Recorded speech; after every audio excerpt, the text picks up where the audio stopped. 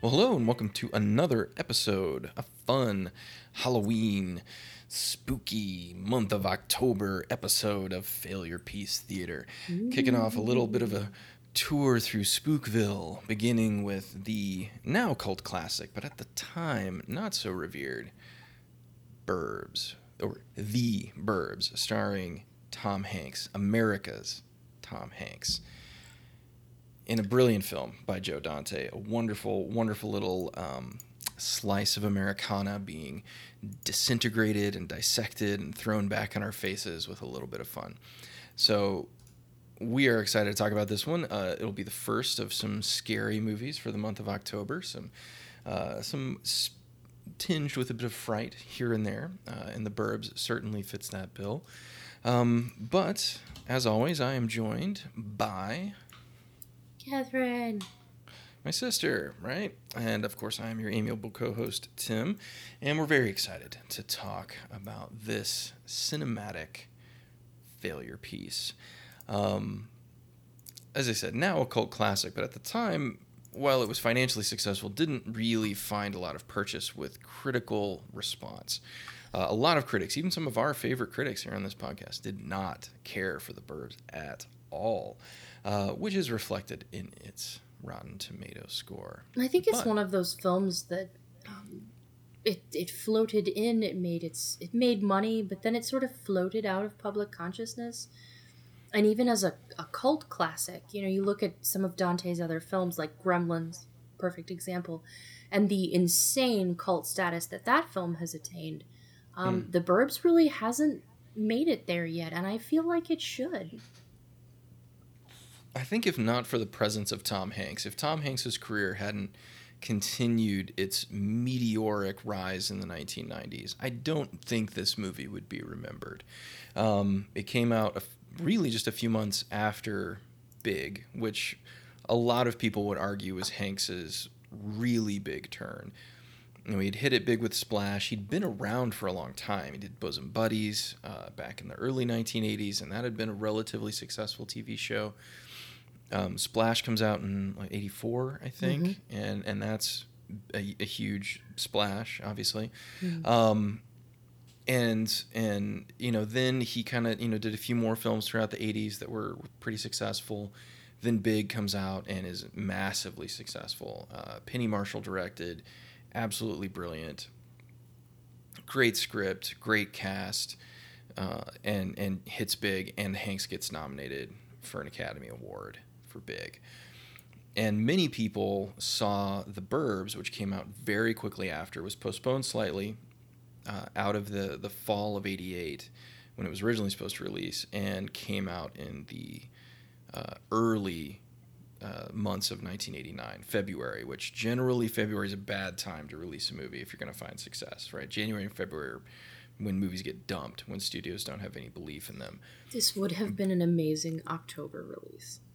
And I think that was its initial plan. Like, it was definitely a fall 1988 release, but Big had been really successful. Hanks was on the upswing, and by the time this came out, Hanks had, his nomination had been announced, and a lot of people felt like they were just riding the coattails of that film to try and, sort of build off of Hanks's current hotness to make this film something. It's sort of like what happened. Do you remember Passengers, that Chris Pratt, Jennifer Lawrence movie that came out? I do. The sci-fi one. Terrible film. Really awful. Yeah. But it got released, it got made and put into the public consciousness because it starred two of the hottest actors at the time. And they knew people would go see it just because they were in it. And a lot of people felt The Burbs was doing that. But this is a very different film. Hanks has had a pretty varied, well, at this point anyway, he had a pretty varied career. He made his sort of traditional, everybody can enjoy it kind of movies like Big. But then he also would kind of come back with these very awkward, very strange films.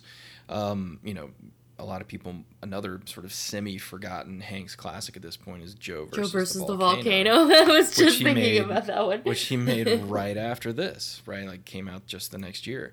And it's really not until the double hit in 1993 of Philadelphia and and Forrest Gump. That's where his career explodes. And pretty much for the rest of the 1990s and early 2000s, Tom Hanks was gold. Everything he made, everything he touched, and everything he was in. He still is. And he's still kind of there. The guy still puts butts in seats. I'll watch anything with Tom Hanks in it, even if I know it's not going to be a good movie. I'll see it anyway because I just like watching him act.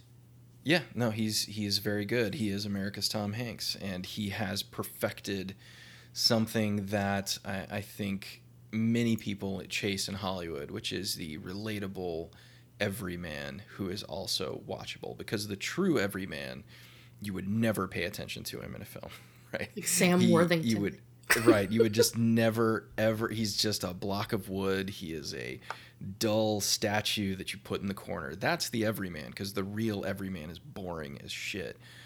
Tom Hanks is the everyman that we all believe we are, right? He's relatable and lovable and kind and caring, and it's a perfect tightrope walk that he's capable of walking, and really nobody else can do it quite like he does. The only other person Jimmy Stewart could. Well, and that's the really common comparison, right? He's really the only person from quote unquote old Hollywood that had that same characteristic. And in many ways, Hanks is very much the modern Jimmy Stewart, right? That same sort of confident, capable, absolutely pitch perfect in pretty much everything that he does. And the only other person I would put with him is a far, I don't want to say less successful, but a less known actor, and that is John Hawkes. He's one of those dudes, if you see his face, you would absolutely know it. He was in, I first took notice of him and realized who he was in Miranda July's Me, You, and Everyone We Know. And he played a sort of love interest of hers in that film, and it's this beautiful, quiet performance. He was the uncle in Winter's Bone. Oh, yeah. That's John Hawkes. I love John Hawkes. He's absolutely fantastic. So another everyman, but on a kind of different scale. More of like the Hanks, indie movie everyman. Exactly. But so Burbs is definitely one of Hanks's weirder efforts from the 80s and 90s, when he was still comfortable sort of pushing outside his zone. And it shows, right? He still is sort of doing his Tom Hanks thing. He is by far the most grounded character in this movie, even though he probably goes the furthest. But he's the one we're meant to sort of see all of these events through. And generally, he is the character that everyone in the film turns to when they want to sort of get, a good opinion of what's going on. But yeah, you can't really say enough about Hanks in this movie. So I guess let's just jump into it. I'm raring to talk about it. I actually watched it twice today. Good. Watched it once by myself going through it, and then I realized that my wife had never seen it. I think we had sort of half watched it once together years ago, but it just hadn't stuck. So we watched it again together, and she really enjoyed it, as I knew she would. And then my kids were kind of dipping in and out, but they were doing other stuff. But so the Burbs, and why we're discussing it, is not necessarily because it is currently considered a failure. It, like many of Joe Dante's movies, have gained a sort of fan base over the years, right? So I guess we can really start there. Joe Dante directed this film, and Joe Dante is probably, if you were growing up in the 80s and even the 90s, really, Joe Dante is the reason why Stranger Things is really successful. A lot of people attribute it to Steven Spielberg, and Spielberg is absolutely a part of that universe. E.T., but Spielberg's career is a little bit more patchwork in terms of the kinds of movies that he makes. Right. Spielberg has always kind of insisted that he push outside of comfort zone films, right? E.T. was one thing, and then Indiana Jones is another, and all of his alien obsessions, his war films, all of these varied movies. He's obviously tried to push outside that. Joe Dante has stayed within a fairly narrow range of movies. And, of course, his most famous and successful film is Gremlins, which came out several years before this. It's a masterpiece. Yes, Gremlins holds up remarkably well. I watched it not too long ago with my kids for the first time. and it still works on pretty much every level. It helps that Chris Columbus wrote it. Yes, I mean, I guess really we've got, I mean, the cross contamination in the 1980s between guys like Chris Columbus, Steven Spielberg, Joe Dante, Richard Donner. You know, it's just a plethora of incredible directors all kind of working on the same stuff at the same time. You know, you could argue that Spielberg is the centropic force kind of binding them all together. But that's kind of because so Spielberg hot. is the household name, you know. Right, yeah. He was the guy that could get projects off the ground, right? If Spielberg attached his name to it, it was going to get made. Nobody was going to stand in his way. Whereas, you know, Joe Dante, unfortunately, by himself has never had that kind of success. And so Gremlins was that success, and Dante got that pretty much because I guess Joe Dante's first big movie, if we want to talk about it, is The Howling, which You don't think Piranha was big? Piranha was definitely big. I'm more of a Piranha 2 guy because of the James Cameron connection. Yeah. But, you know, like James Cameron, Piranha was one of those, you know, sort of Richard Corman style. It was Roger Corman. It was New World Pictures. So, you know, but Joe Dante's first success was Piranha, which was a horror comedy, which could describe pretty much everything that Joe Dante's ever made.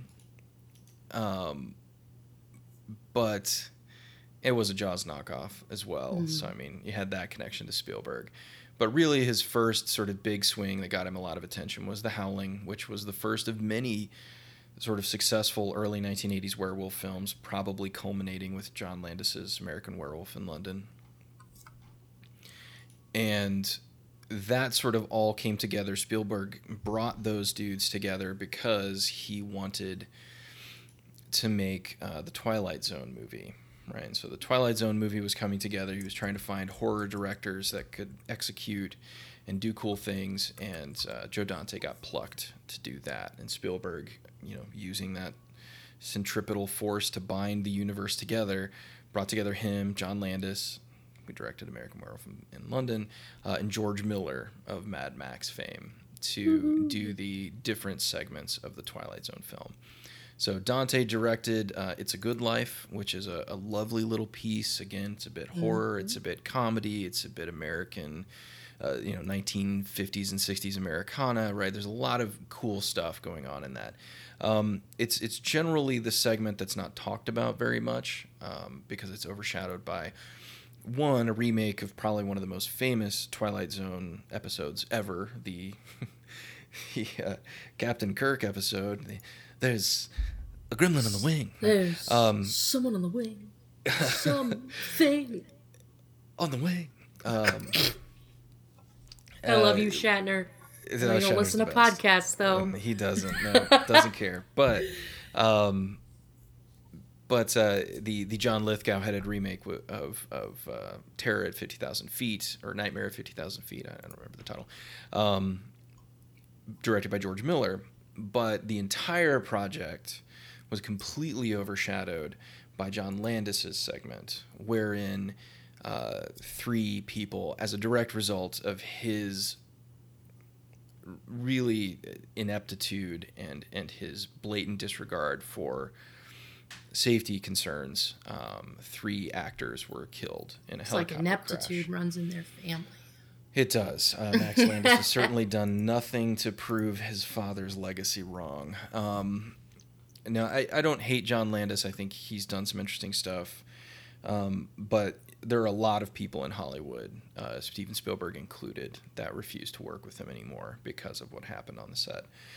Because it was direct choices that he made that led to the deaths of those people. One of them being the actor Vic Morrow, father of Jennifer Jason Leigh. The actress was killed in a helicopter stunt that went wrong, along with two children. And so Landis was convicted, but did not serve jail time. And the studio was simply fined and tried to pay out restitution to the families.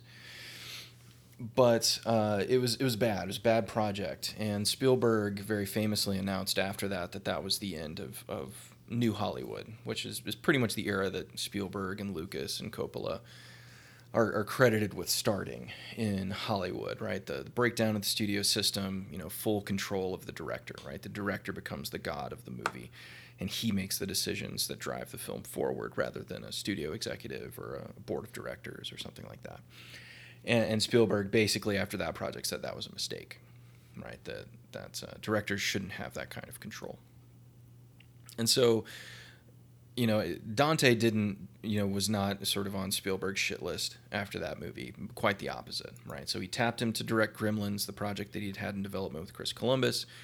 That's a smash success. Gremlins blows up. I loved Gremlins as a kid. I shouldn't have seen Gremlins. I shouldn't have seen Gremlins when I was 5. Everybody should have seen by Gremlins. God, I did. Come on. It's a perfect movie. It's a terrifying film at times, but it is lovely. But so Dante directs that. He follows that up with another one of my favorite films of the 1980s, which is Inner Space, and Gremlins. Or not Gremlins, but Explorers, right? Which was another sort of... That was the one with Ethan Hawke, right? Ethan Hawke and River Phoenix. Yeah. Little kids. River Phoenix. Wow. Yeah. That might have been River Phoenix's first film back in America, because they had all kinds of problems with him because they would use all these like modern American colloquialisms on set and as part of his character, and he'd been living in like a commune in South Africa for his entire life, and he had no idea what any of the stuff was, so he messed up pronunciation all the time. But so he did Explorers, which I absolutely love. Explorers. It's a kind of broken movie in a lot of ways. Like apparently the production, he had submitted his assembly cut to the studio for like final processing and then the final edit and all that stuff, and they basically just took his assembly cut and put it out. They were just like, nah, we're just gonna put it out as it is. He was like, but I didn't finish it. It's not done. That's okay. There's other things that we need to do, and they're like, nah, don't worry about it. And they put it out, and it came out against Back to the Future and got just destroyed. As you would not be surprised, right? I mean, like it made like $10 million on a $20 million budget. It was just complete failure. But it's a fun movie. But it starts to establish Joe Dante's habit of working with the same sets of actors, right? Joe Dante is one of the most notorious directors in Hollywood for working with the same set of people over and over again whenever he can. This is really his only collaboration with Hanks, but and we'll everyone talk else about in it the eventually. film. But pretty much everybody else shows up in another Joe Dante movie at some point. Most famously, Dick Miller, absolutely fantastic indie and sort of long time working man of film. He plays the next door neighbor in Gremlins, comes back in Gremlins 2, even though he obviously died in Gremlins 1. They just make it seem like he was fine when the gremlin drove his snowplow into his house, but whatever. I want to say he was definitely in Piranha. I'm pretty sure. I think that's where they first met. Dick Miller was in Piranha, the original, because he was a Roger Corman guy from way back. He's in Explorers as well. He plays a helicopter pilot that sees the kids when they're flying their spaceship around. I want to say, I think he was in Inner Space too. I don't remember though. But who was in Inner Space was Robert Picardo, who is the other Joe Dante staple. Joe Dante will do anything to get Robert Picardo in a movie, and by golly, he does it well in this one too. And it's because Robert Picardo is a fantastic actor. And he's great. He should be in tons of things. I absolutely love Robert Picardo, and he's great in this too, even though it's a very small part. But so Joe Dante is the director that's most responsible for the little kids going on adventures against crazy supernatural forces movies. Spielberg is credited with it for E.T., and he absolutely, I think, established that as a modern bankable genre, right? Children against X, right? But it was solidified with Gremlins, Explorers, Gremlins 2, and many other of Dante's films, and especially Explorers. Like I watched Explorers not too long ago, and the the attire of the children, like what they're wearing in Explorers, is exactly what you see them wearing in the first season of Stranger Things. Like, it is the same type of clothing.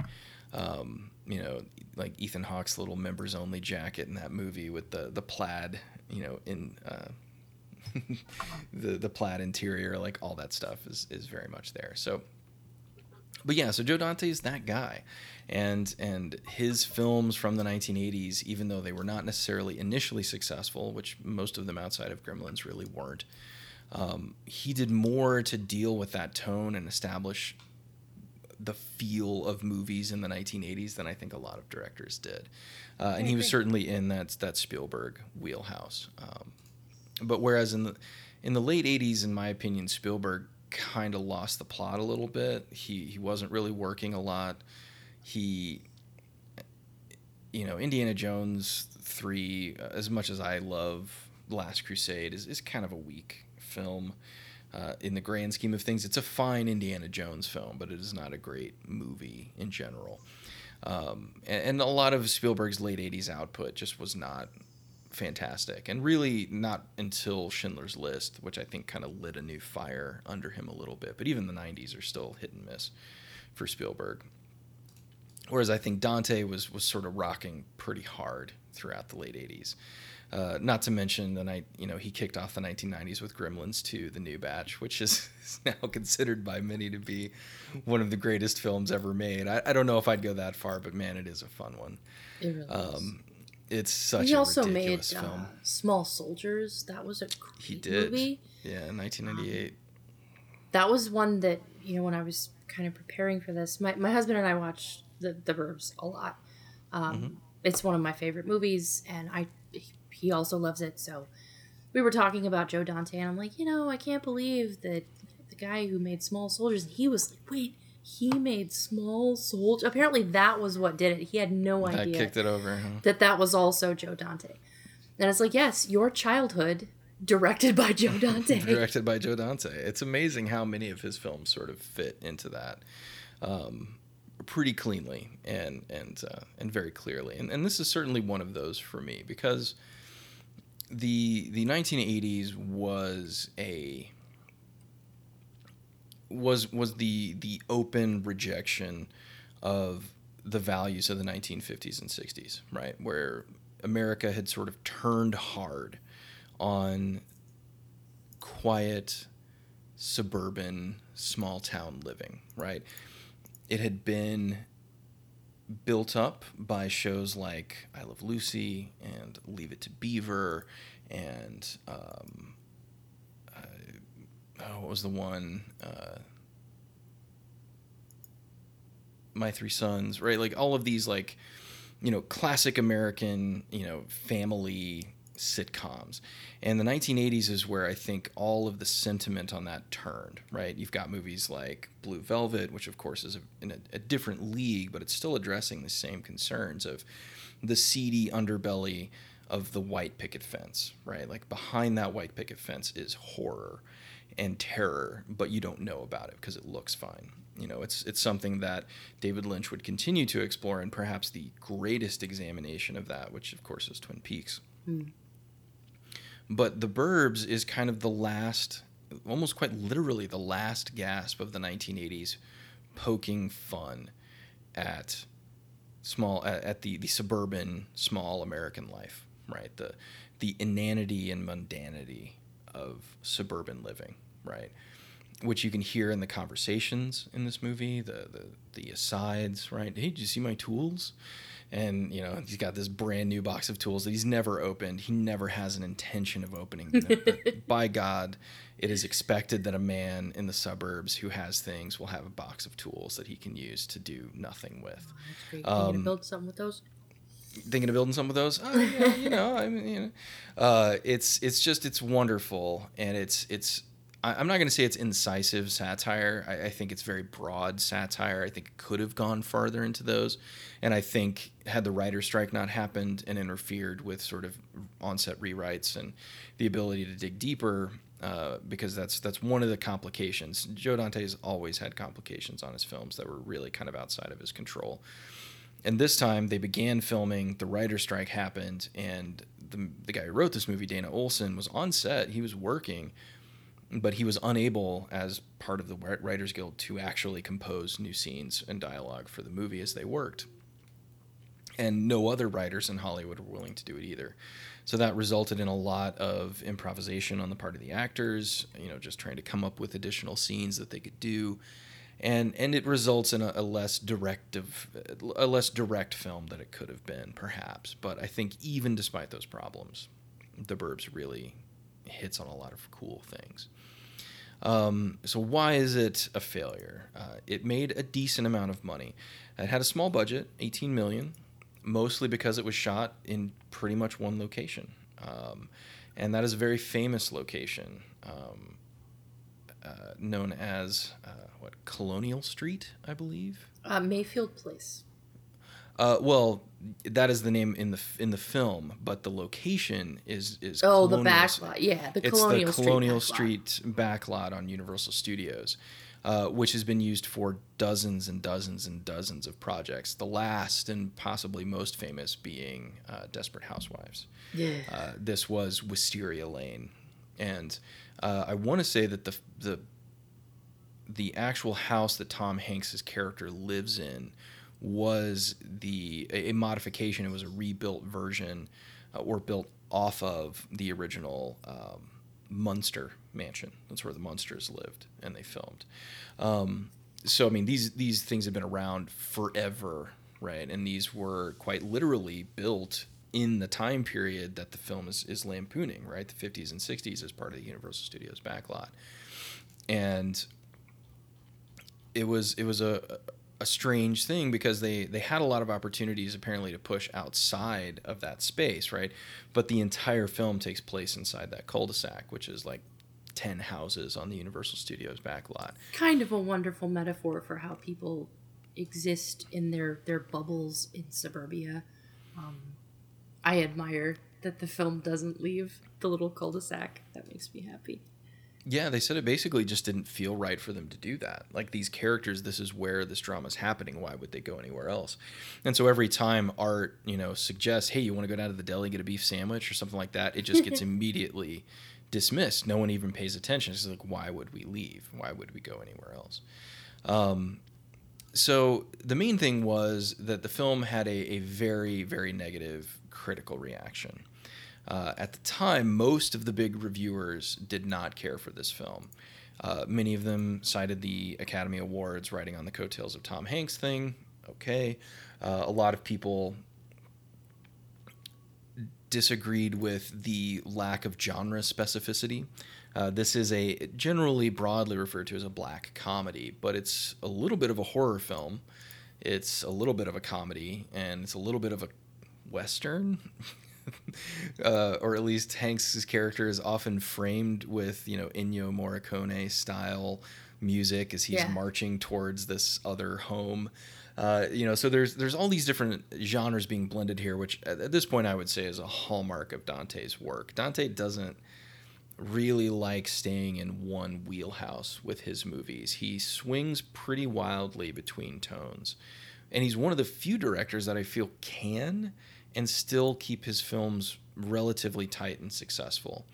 A lot of directors, they pick their tone early, they stick to it, and that's what you get. But he is kind of all over the place, but his movies never really, to me, personally, they never feel bad as a result, right? A lot of movies I watch and it swings. Well, I'll give you a good example.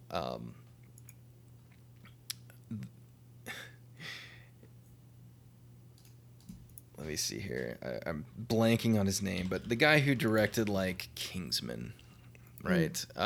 So it's Matthew Vaughn. That's his name. Okay, so Matthew Vaughn, I have a long and somewhat complicated, film relationship with. Matthew Vaughn first came onto the scene by producing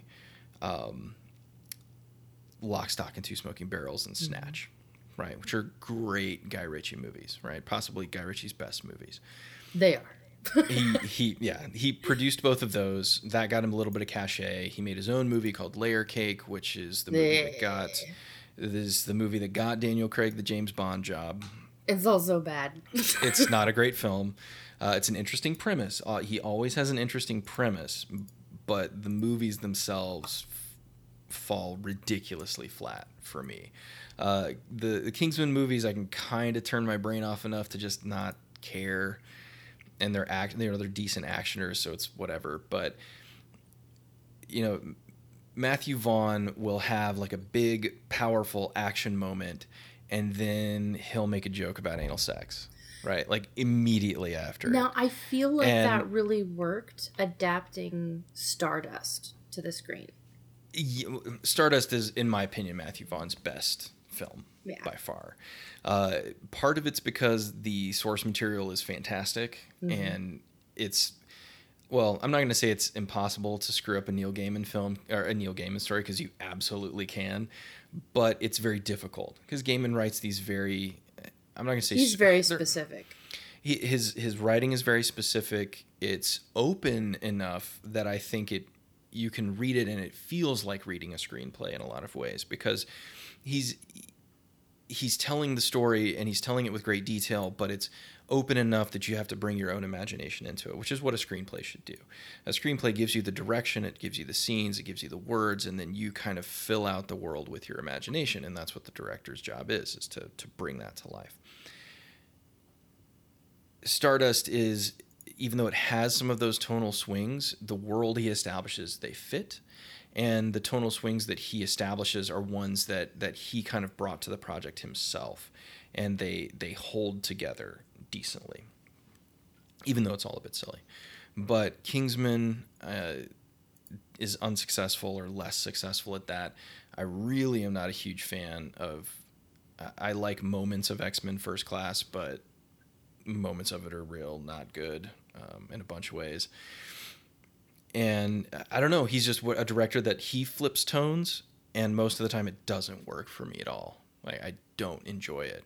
But Joe Dante, he can do much of the same thing, and either because of his skill or just his awareness of the story that he's trying to tell, he can kind of keep that game alive.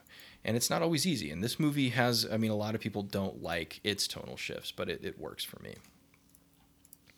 So its tomato meter, very low number of actual reviews from the time period on Rotten Tomatoes. A lot of the ones they're those modern reviews of people kind of coming back and revisiting it now.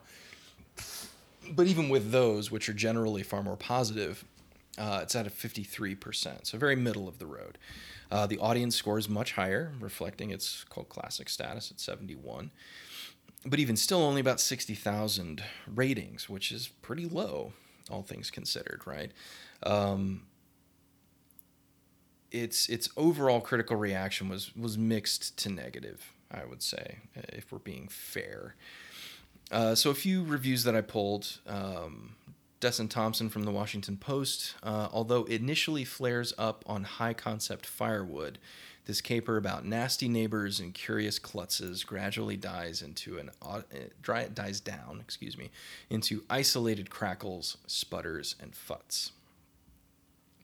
And this was a fairly common thread, was that the movie actually starts off very strong. It's suburban setting, the people sort of living their lives, the strange neighbors, like all of the setup stuff works really well. A lot of the more critical reviewers felt the movie just kind of fell apart as it went along, right? It kind of lost its own threads. And I saw that quite a bit. Hal Hinson from the Washington Post, why is it not funny? It's just not remotely, momentarily, intermittently, or otherwise funny. So Hinson, if you read his full review, he has other things to say about the film, but his biggest beef is that he didn't find that any of the humor worked for him. So as we know, humor is a very sort of personal thing. Like, you have to have, I don't want to say a similar humor to the director and the people sort of assembling the film, but it certainly doesn't hurt. But I will be the first to say that the laughs in The Burbs are not always overt. Yeah. This is a movie where, well, for example, later in the film, as Bruce Dern's character becomes the commander watching from his roof with his high-powered binoculars, even though the house is right across the street, he's sitting on his roof with a yellow mug of tea and a box of animal crackers. Just gingerly eating animal crackers on his roof in full fatigues with a gun, right? That's the humor of this film, right? It's not, funny man, fall down, go boom, even though there is plenty of that. But the humor of this film is the absolute insanity of the world they inhabit, right? And it's a world that shouldn't be insane, but it is. And so I can understand why somebody would not find it funny. I think especially if we do bring this film forward to today, when a lot of these 1980s references and a lot of the understanding of, because the suburbs don't look like this anymore, right? Like not like this. Certainly they're not completely apart. I mean, I've got friends that live in cul-de-sacs, and they've got their HOA that they have to deal with and all of their annoying neighbors. Like, of course, that's still a thing. It's very much the idea of the American keep to yourself, even though you're surrounded by other people. Right. And so it's a lot of people keeping to themselves and wondering about those on the other side of the fence, and then discovering what the other side of the fence is actually up to. Right. And there is a payoff to that, right? Like that, if anything, that's one element of the film that you could potentially criticize, is that it spends a lot of its runtime arguing that people should be left to their own devices and not, forced to kowtow to the needs of a neighborhood who want to know who they are. But then at the end, they're like, but we definitely need to know who you are. and it kind of, sort of undoes its own theme right there at the end. But apparently they tested endings of all three variations, right? Where the neighbors get away with it, where Ray catches the neighbors as he does, and they get caught, and then one where they're innocent, like the whole time. Like they tested all of those endings, and the one that they picked for the movie was the one that most people responded to. So there was some testing there. They tried it a couple of different ways, but people wanted the satisfaction of knowing that Ray was right all along, to cap the film, which I think works as a choice. All right, so from Roger Ebert, good friend Roger Ebert, The Burbs tries to position itself somewhere between Beetlejuice and The Twilight Zone, but it lacks the dementia of the first and the wicked intelligence of the second, and instead turns into a long, shaggy dog story. Aww. Yeah. Which this is not an Ebert film, though. Like, you would watch it and you would know Roger Ebert would hate this. Ebert was not a Joe Dante fan. And I don't think he cared for pretty much any of his films. He was okay on Gremlins, but even that one I don't think they was particularly fond of. Neither was his partner in crime, Gene Siskel, who on the Chicago Tribune side of things said, the script would like to be a horror film, a comedy, and a commentary on suburban living, but it doesn't hit any of those targets. And see, I feel like it hits all three of those. I don't know. Right. I'm just... Yeah, I'm at a loss. I'm like, wow, you picked all the things the film does right. Seemingly, yeah. It's and a lot of the negative reviews, the truly negative ones, this is what they harped on, was that it was genre confusion. And 80s was the rise of, well, really the resurgence of the genre film after the early 1960s, because really 1960s and 70s saw the people were wanting more realistic films that dealt with more everyday problems, everyday issues, and we had kind of gotten away from these broad, fantastic, supernatural, these larger stories. They'd always been there, but they were backgrounded, right? The movies that were successful, I mean, if you go look at the movies that won Oscars in the 1970s, right? They're all these quiet, calm, people with problems. It's Kramer versus Kramer. Yeah, it's Kramer versus Kramer, right? Like that's the kind of stuff that was getting attention. I think that's why William Friedkin was able to find such success, is because that's the kind of stuff that he liked. The French Connection, and then he goes and makes The Exorcist, which blows people away because they weren't expecting it from him. And genre film kind of creeps back, right? C. Robert Cargill, Massa Worm on most platforms these days. Longtime reviewer for Ain't It Cool News and Spill.com and a bunch of other places, now a writer himself. He has a theory that genre films on like a 15 to 18 year cycle, right? That basically you've got like a 20-year period where everybody's just going to eat genre films, right? I want to, the world sucks. I just want to watch a movie about people who punch things, or I want to watch a movie about people who fly, or whatever. Mm-hmm. And we go through that for about 20 years, and then like the general populace at large gets oversaturated with it, and we're done with that. And now we want stories about, little boys who fall through ice and lose a toe, and now they have to deal with it, right? And we want movies about, a mom who loses her husband in a car accident and has to put her life back together. It's when Nicholas Sparks just blows up. We want marriage story. Yeah, exactly. And we're kind of at a point now where we've got so many delivery mechanisms for film and so many films being made that I don't know if we'll ever see a full swing back one way or the other. Because, quite frankly, at one point you went to a movie theater to see movies, and there were only 150 to 200 movies released in a year because there are only so many weekends. Now it's like, whatever, right? Netflix put out 65 movies yesterday. Go watch them if you want. And or don't. Most likely you won't. Yeah, most people won't. And so, like, I don't know if we'll ever fully see this sort of, like, flipping of the switch that we can look back through film history and sort of observe. But it certainly seems like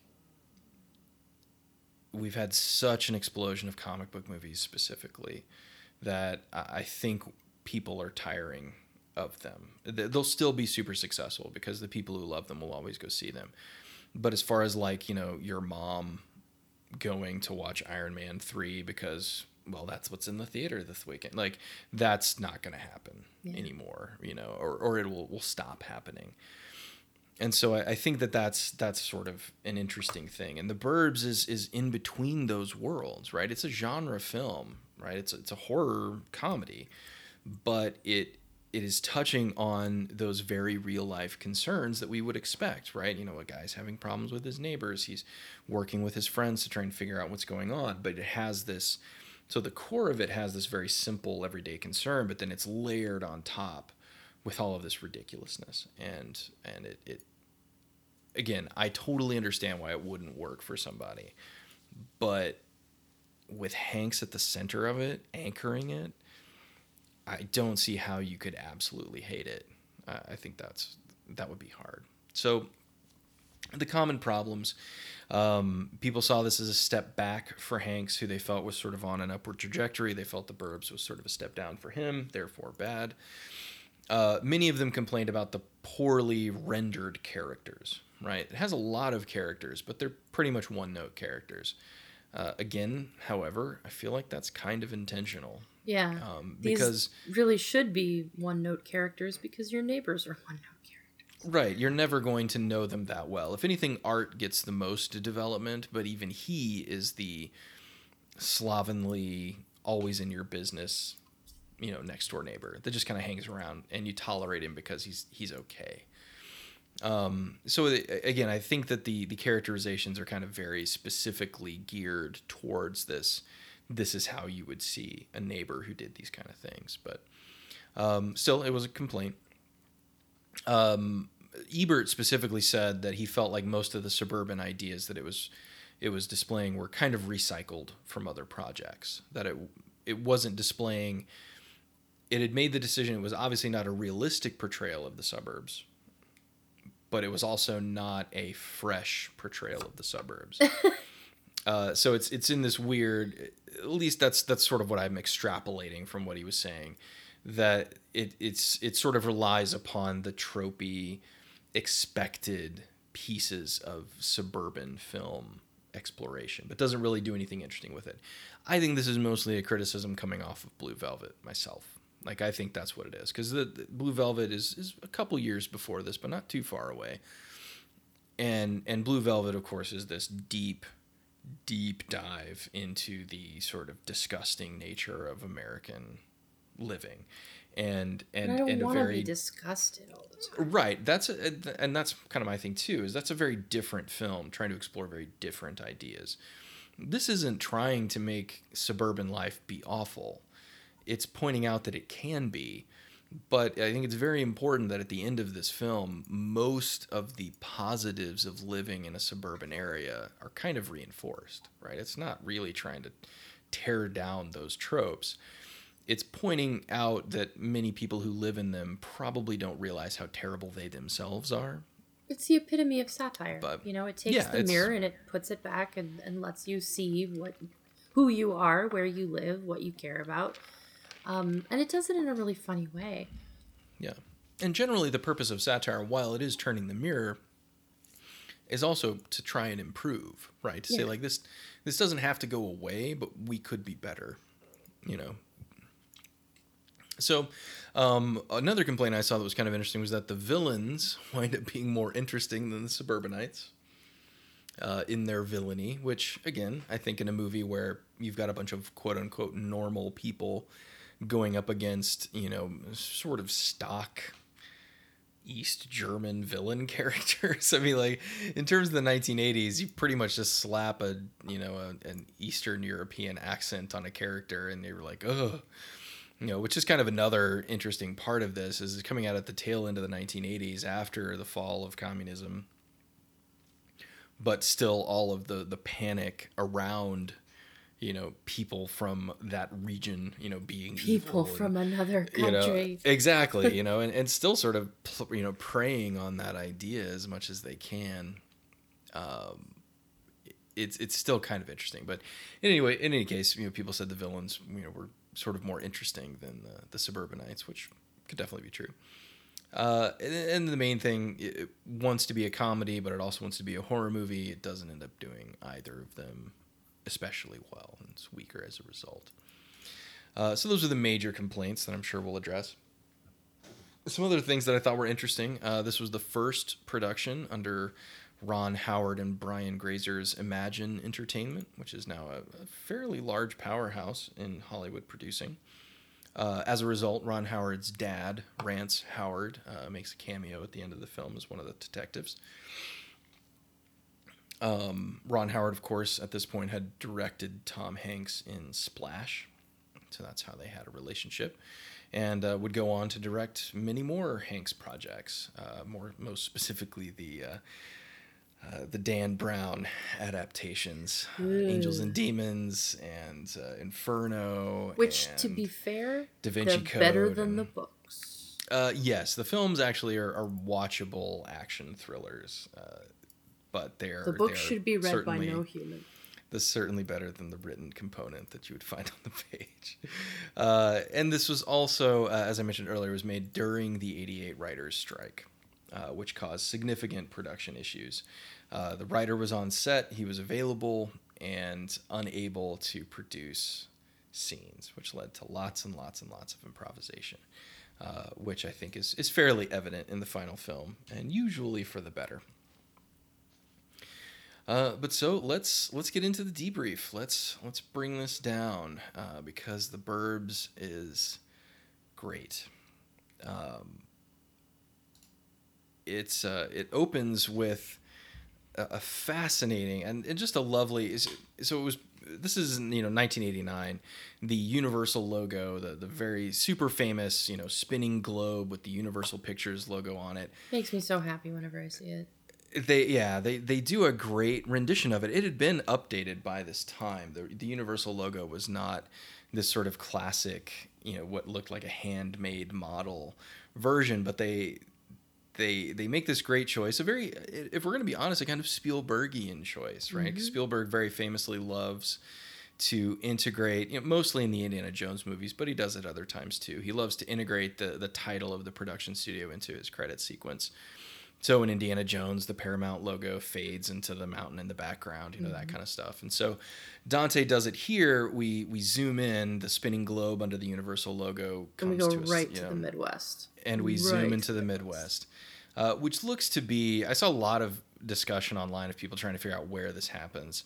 It appears to be somewhere in Iowa based on, where the camera zooms into. Some people felt it was more sort of closer to Chicago, but regardless, it is the Midwest. It's right? Where we're from.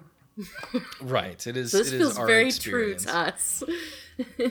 But we get a great, special effects shot ILM did most of the special effects in this movie. Zooming all the way down, and then it matches into a big crane shot, leading us down to the Klopex house and the lights, burning underneath the house, which of course awakens his next door neighbor, Ray Peterson, played by Tom Hanks, who goes outside to investigate. And so we immediately start with this fairly, I guess what we might consider a fairly common moment in suburban living, right? Your neighbors are making noise in the middle of the night. You go outside to investigate, maybe tell them to quiet down.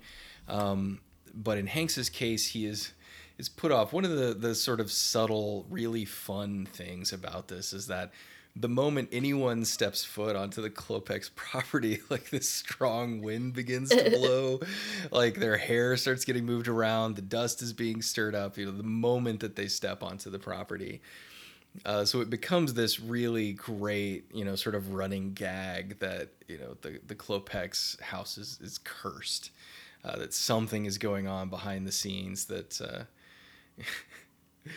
that you can't fully understand. But it's this great opening because there's this wonderful sense of everyday paranoia, right? And it's something that I think Hanks does a really good job of conveying in the film, at the very least. Just the paranoia, the fear of everyday living, right? That you have things around you at all times that are outside of your control, and there's nothing you can do about it. Things you don't understand, things you don't know.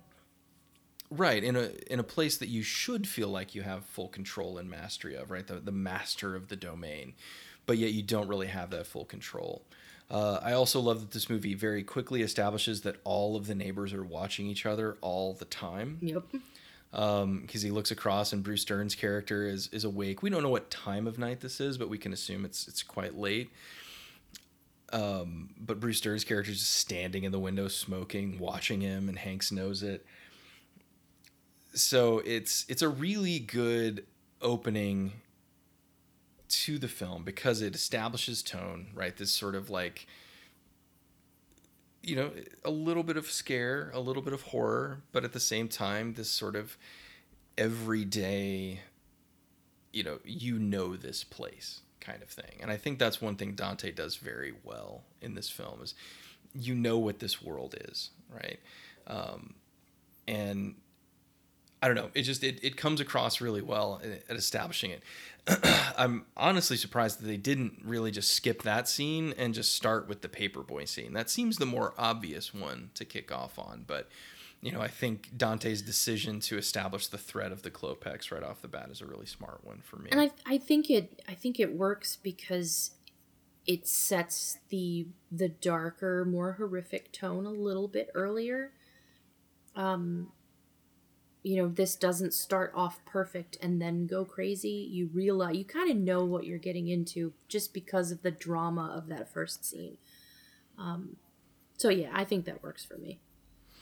Yeah, I do love that Hanks is obviously, he's just really deeply unhappy from the very beginning of this film. I love as the paperboy's going by, he throws his coffee at him. Yeah, the paperboy literally hits him with the paper, which I don't know if it was planned. I'm kind of thinking it wasn't, that he would hit him with the paper, but he nails Hanks with the paper, and then Hanks just throws his coffee at him. There's no chance that he's going to hit him, but it's just a great moment as he just in pure frustration just tosses his coffee. And then we get just this awesome sequence of the mundane ridiculousness of this entire situation of living in a cul-de-sac with other people, but also of the little slights, the little things that you can do to annoy the people that live around you. So the neighbors are very quickly set up. Obviously, we've already kind of seen Bruce Dern as the commander, the lieutenant. They call him a bunch of different stuff. We've got Walter, the old man at the end of the cul-de-sac with the best piece of property on the cul-de-sac because you always want to live on the end. And obviously been there the longest, so he right, gets to have that property. Yeah. And so then we get Corey Feldman's character, who we never see his parents. Nope, they're at any point away. in the film, they are away. He is a latchkey kid of the 80s, and he is apparently been left the directive to paint the porch while his parents are gone, which he basically completely fails to do for the entirety of the film. We see paint applied, but never in any complete form. Yeah, he's mostly just slopping it on things. I think Corey Feldman is great in this movie. I like Corey Feldman, though. I always have. Yeah, I mean, it's one of his better performances. Although, supposedly, I think there is even a clip of this from the outtakes. There is a scene, Dick Miller, a frequent Joe Dante collaborator, is in this film as well as a garbage man. And there is a scene where, all of the characters in the neighborhood are talking to the garbage man, and Corey Feldman comes up, and there is a scene or a shot on YouTube where Corey Feldman is doing his Corey Feldman thing as they're planning for the scene to start. And Dick Miller just shuts him down completely and basically like grabs him by the shoulder and says, "Shut the fuck up, kid. Adults are trying to act here." Did you also know that something similar happened on the set of The Goonies? If you watch some of the special stuff with that, yeah. It sort of looks like Richard Donner wants to kill himself. I don't know. Yeah, Richard Donner said after that movie he'd never work with kids again. Yeah. Women stop working with kids. Yeah. But yeah, supposedly like Feldman is just sort of heinous to work with, but you can find that clip on YouTube. It's hilarious. Because Dick Miller is the quintessential working man's actor. He's there to do his job and get out and to collect his paycheck and go home. And Corey Feldman's wasting time, which he has absolutely no patience for.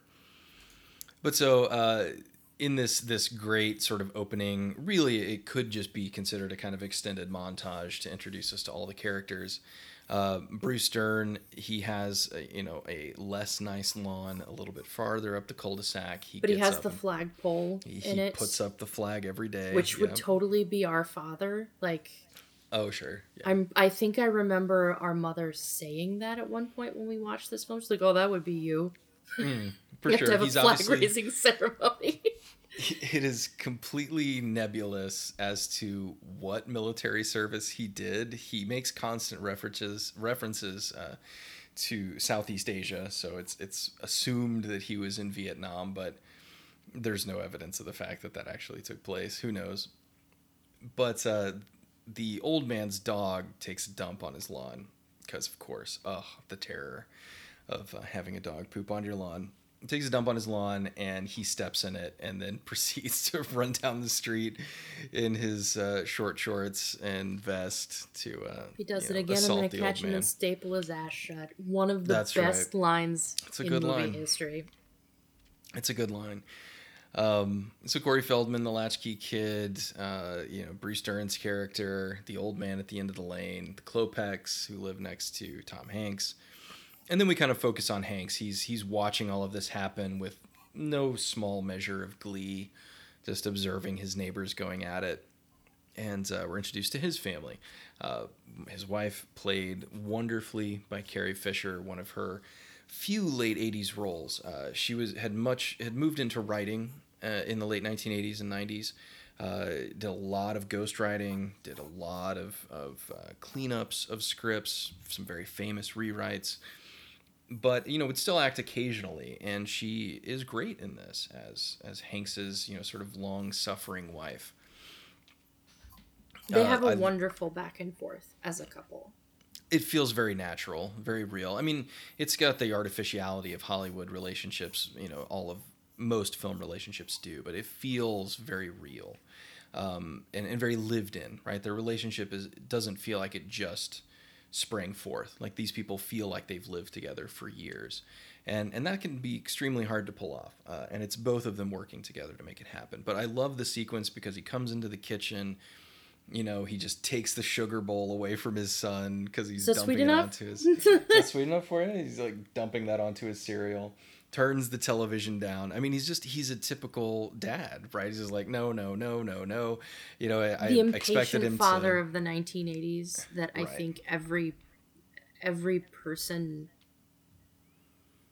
in our shoes, maybe. I mean, I hate to harp on Yeah. like generational things, but you know, if you look back at It's a who our boomer dad. parents were, the boomer Yeah. dad was Hmm. was this sort of harried, impatient guy looking forward to his next vacation. Right. You know, how fast can I get into the backyard? How fast can I get into the shop? You know, that kind of thing. And so, you know, reading through some of the background material, Hanks apparently was very resistant to some of those aspects of the character. Most specifically, having a son. At this point, Hanks was trying, seemingly at least, to position himself as kind of a leading man in the 1990s. Right. He wanted to be that available. You know, I'd never really perceived Tom Hanks as a stud, right? He was never that kind of guy, but he didn't want to be typecast this early in his career as the sort of bumbling dad. And so he petitioned frequently to not have a child in the film, for it to just be him and Carrie Fisher, you know, in sort of this more modern relationship. But Dante felt very strongly that he needed to be, you know, the father of a family, right? That was an important part of his character. And one that we don't see reflected in any of the other male central characters in the story, right? We never see Art's children, even though presumably he has them. We never see, you know, Bruce Dern's, you know, military man character is married to a much younger woman who is painted basically as a bimbo. And the Corey Feldman character doesn't have parents, right? So his parents don't exist. So they needed like one kind of father figure, and Hanks, you know, got the job. But I think he does a good job of showing the type of dad of this time period. And I also think that there were some undercurrents with his character that maybe didn't get paid off in the script, perhaps because of the writer's strike, perhaps because they just were backgrounded elements. But one thing that happens right away is Carrie Fisher is making breakfast, obviously like pancakes or something, and she's working very hard at it, and she's doing all these things, and then she just goes, "Are you even going to eat this?" And he's like, "Oh no, I got that stomach thing." And she's like, "Ugh," and she just stops what she's doing completely. You know, she's making this breakfast that no one is going to eat, which I think is just, again, perfect kind of harried mom of the 1980s, trying desperately to be the housewife of America past and going, "I'm doing all of this for nothing. Why am I even wasting my time?" Which I think is great. You know, this is a post Mr. Mom world, right? Where, you know, the woman didn't have to do all of this stuff anymore.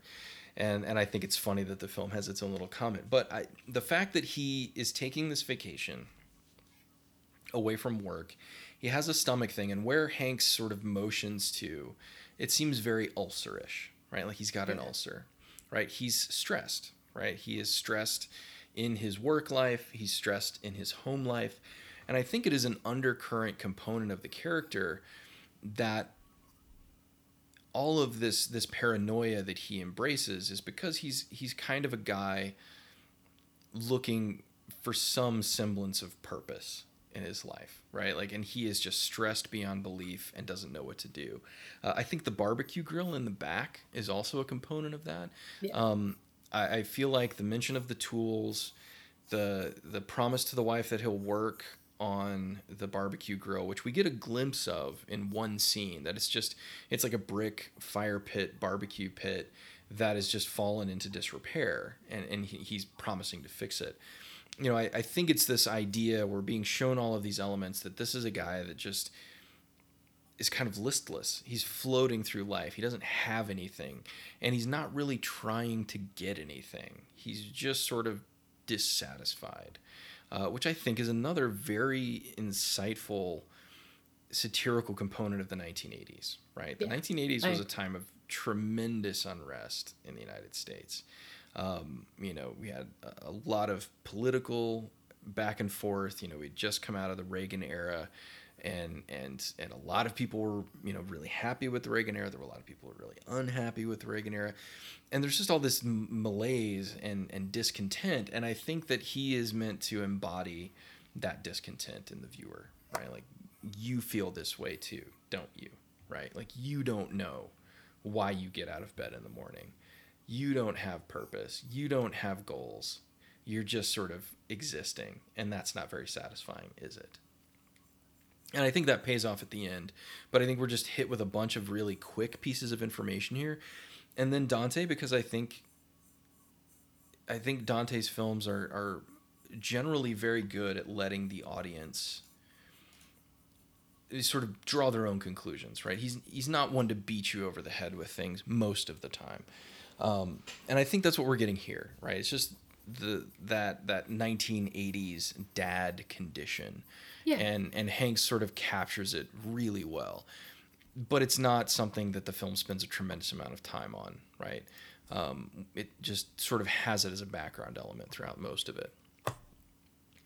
But I love the scene. It does a great thing. It does a great job establishing the family right off the bat, and sort of where they are and what they're doing. And Hanks is pitch perfect. Like, it is obvious why he was on his rise during this time period.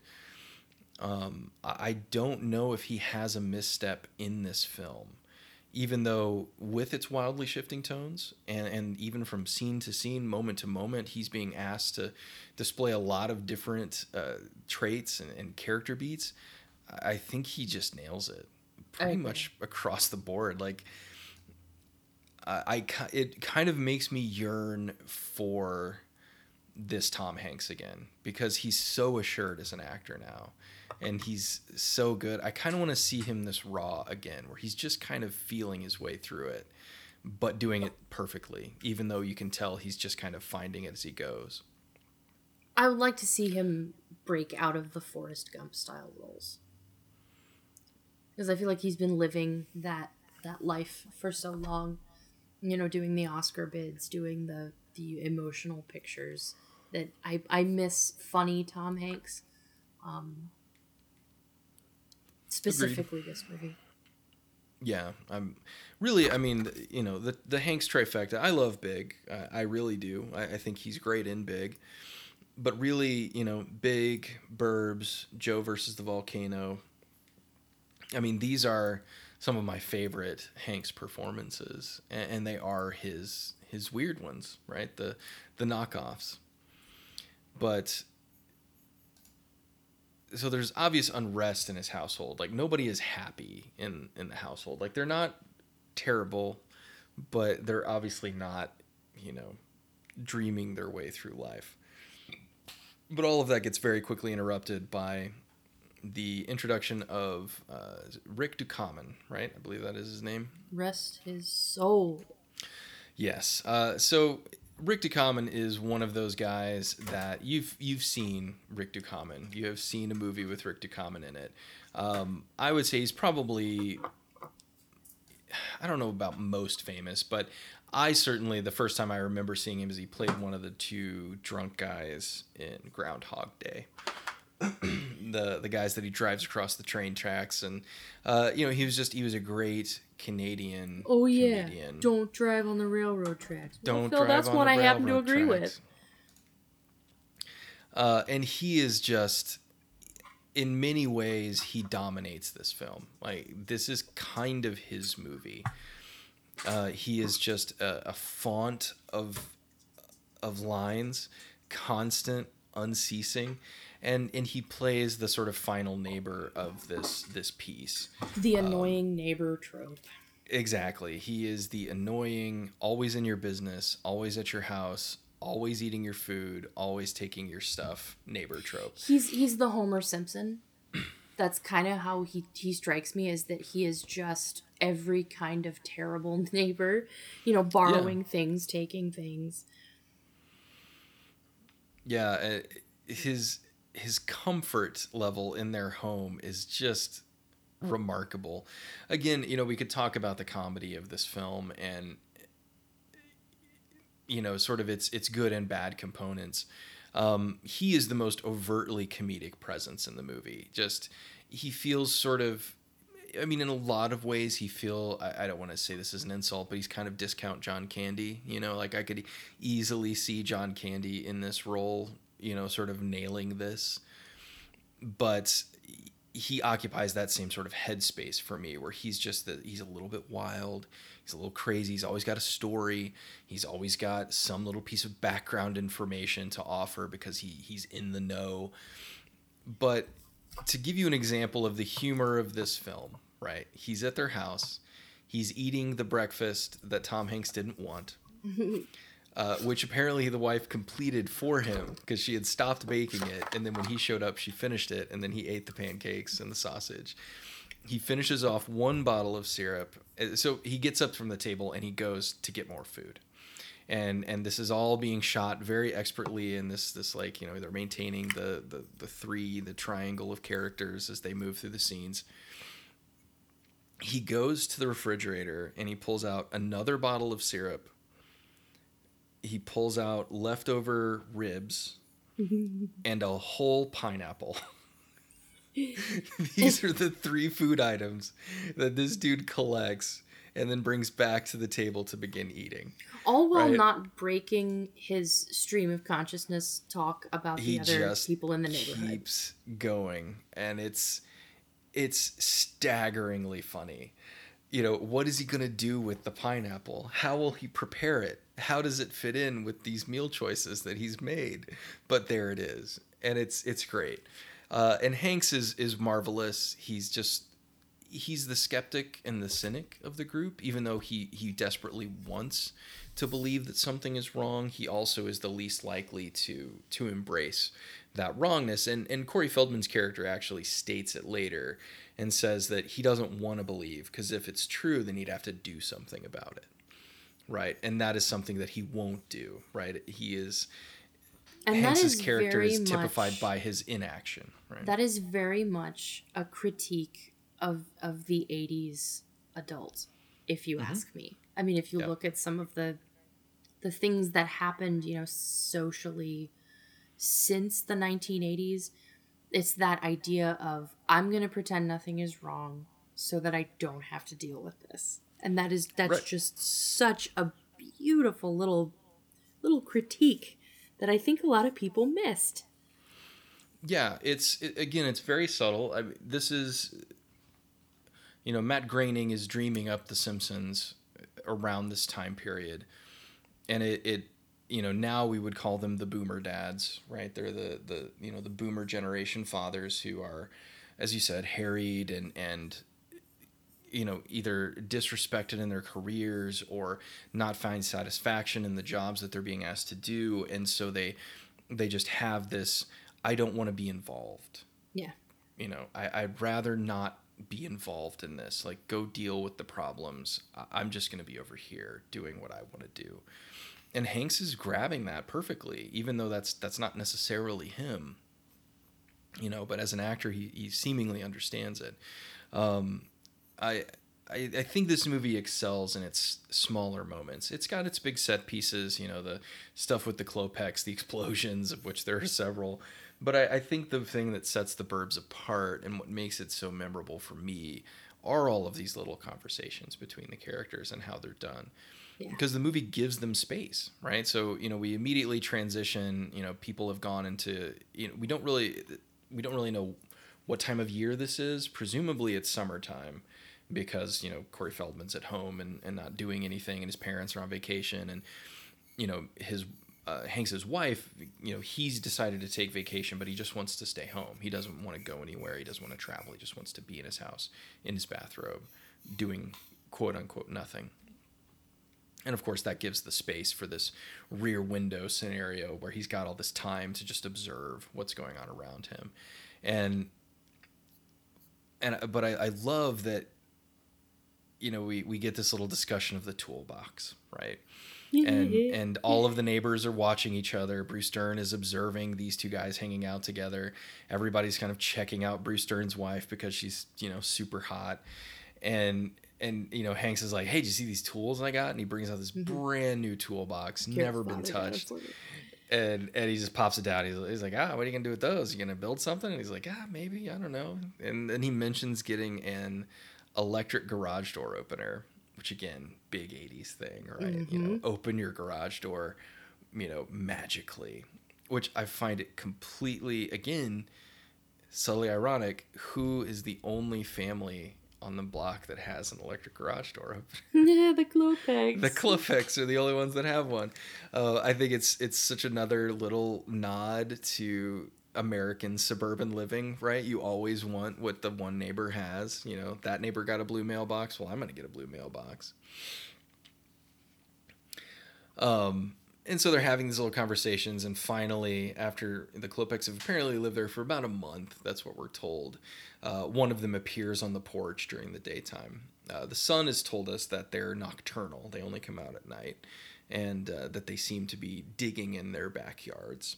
Yeah, so and we learned that move. Corey Feldman's character, Ricky Butler, has been spreading rumors about the Klopeks, so it's sort of suggested that a lot of the suspicion about them was done by him. Right. Yeah. He's obviously like, he's a pot stirrer, because we find out very quickly that, you know, Corey Feldman's character, Ricky Butler, he is fascinated by the members of his neighborhood, and he loves watching them.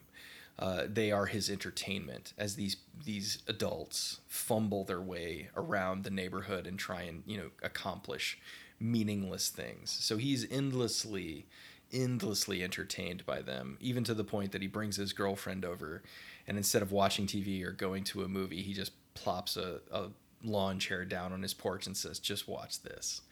You know, watches these people make these ridiculous choices. And, you know, the scene with where the Klopeks come out, we get these great musical beats. Jerry Goldsmith's score for this is not exceptional, but it's very good. I like it. It's yeah. The first Klopek that we see is played by Courtney Gaines, who is from Children of the Corn fame. Mm-hmm. I've always liked that kid. It's ironic to call him a kid. He's older than I am, but I love his first appearance. I love how they're all sort of watching and making him uncomfortable, because it reminds me of when I go outside. Yeah, he's just coming to get the mail, right? He's just doing what any normal person would do, and everybody's just staring him down, and then we get the first of our Western homages, as these two bumbling idiots approach the porch of a home with the intention of ringing the doorbell and asking for them, you know, for who's inside. We get this Ennio Morricone style. The wind kicks up and everybody gets a slow push in, a slow dolly in, and then finally culminating on the dog. So it's Walter's dog on the end. I don't know how they got that dog to squint, but they did, and they just zoom in on the dog's face, and it reminds me of the Every Frame a Painting video on visual comedy. Yes. And how like you know, a slow push in on an unexpected thing can be comedic. Dante is really good at that. He is really good at doing just comedic stuff with the camera on his films. Yeah, he is a comedy director. He actually directs comedy. The comedy, you know, we've harped on this before, and I'm sure we will again, but most modern comedies, because it's so heavily influenced by SNL and so heavily populated by SNL actors, it's just one camera and people talking. Yeah, it's people talking into the camera and being funny, which can often be funny, right? I mean, like Will Ferrell has a shtick, and he does it, and if you find that funny, you will enjoy his films. But there's nothing else for you there, where you have someone like Edgar Wright, who actually understands how to use the techniques of filmmaking to create humor. And even if you don't, even without a funny script or a character saying something funny on camera, he can get you laughing. He can make you laugh just by the way that he uses the camera. And Dante is very much in that same way. My favorite, it may be my favorite moment in the film, and I have a lot of favorite moments in this film. I do too. But my favorite moment may be when, right after Ray Peterson's dog has dug up a femur bone from the ground and brought it over to them, and I love that Rick DeCommon's character plays fetch with the bone without even realizing what he's doing until later. But they realize it's him, and then they say, "This is Walter's leg," and they both just start screaming. Those crash zooms. And the crash zooms back and forth. It's fantastic. I mean, it's the kind of thing that gets satirized now, where like a YouTube video will be like, ah, and it'll just crash zoom on them over and over But if you again. think about it, YouTube you know. videos are doing some really interesting things with editing and humor. Yeah, that I mean, I haven't seen in a long time. Right. And Dante just is willing to lean into those. They're filmmaking techniques that a lot of directors have walked away from because they're so overt, right? Like a crash zoom, especially one that repeats it over and over and over again in a single scene, is really rare because it draws attention to itself. And most modern schools of directing will tell you that the one thing you should never do is draw attention to yourself. Right? The camera should exist in this space that shows us in a perverted way everything we want to see, but yet doesn't ever remind us that we're observing. And Dante is from a school of directing that is totally fine with that. But yeah, that set of crash zooms, I love that moment. I think it's brilliant. But so this porch scene is absolutely fantastic. They use the door knocker, which is this huge ornate door knocker. The house is 669, and of course the 9 falls down and it becomes 666. Another little lovely physical gag. But they knock again, and a bunch of bees come out of the wall. And, again, I love that Dante shoots this in the wide. I think a lot of modern directors would keep all this very tight on the actors, but it looks so ridiculous. I love that Rick Ducommun, apparently the bees flew up his pants, and he just is standing in the middle of the street, like trying to shake out his pants. It's just brilliantly done. It's such a silly moment. Just ridiculously shot and so fun. But eventually they're freed of the bees by Bruce Dern's character spraying them down with water. I think they're gone. I think they're gone. And then, of course, there's one left in Art's mouth, which is great. But, so the threat, the idea that this has now become a war, a kind of battle between them and people that they don't know and have never met, is just the battle lines are sort of immediately drawn. And I love that because neighborhoods are full of invisible slights, right? Where you take offense to something your neighbor has done, even though you don't know anything about the context of what's going on. And, these bees falling out of the wall has nothing to do with the Klopeks, right? It's just something at the house, but yet, of course they would have bees. Terrible Klopeks. Yeah, they're now the villains. So, the next couple of sequences are really just kind of establishing this little cadre of Hanks's character, Rick Ducommun, and Bruce Dern, sort of trying to come up with some kind of plan. But the next one, as they sneak out to like smoke cigars together, again, a very 80s dad thing to go do, I suppose, we get the first real taste of the type of satire that Dante is interested in here. And I love it. It all kind of starts off, they're walking together, and Rick Ducommun, again, sort of launches into a story. And it is the story of, was it Stan? It was Skip. Skip the ice cream man, who ran the soda fountain. Yep, soda jerk. And so this parlays directly into the screenwriter for this, Dana Olson, said that a lot of his inspiration came from his own upbringing in a very sort of run-of-the-mill, everything's normal suburban town. But yet he said every once in a while you would hear, librarian kills family, right? You'd see that in the newspaper somewhere. And he always sort of knew that on the fringes of this seemingly perfect and dull existence, there was something else happening. And so we get a similar story here about Skip, right? And so Ducommun, I love how the story opens because they start walking together and he says, I remember a time when you didn't have to lock your doors. Everybody knew each other. Like this idealized place and time in America that really never existed. Exactly. He says, I must have been 9 or 10, right? So we're talking like 25 years prior, at most, that this brilliant and fantastical time existed. But this is also another thing that I recognize in in people who are now our parents' age, who are now boomers effectively. This idea of like being nostalgic for that past and really feeling like the world was a different place. I don't see that as much in younger generations, and I didn't see it as much in older generations, but this specific group, boy, that is just exactly what you would hear like from our parents is, it's not like it used to be.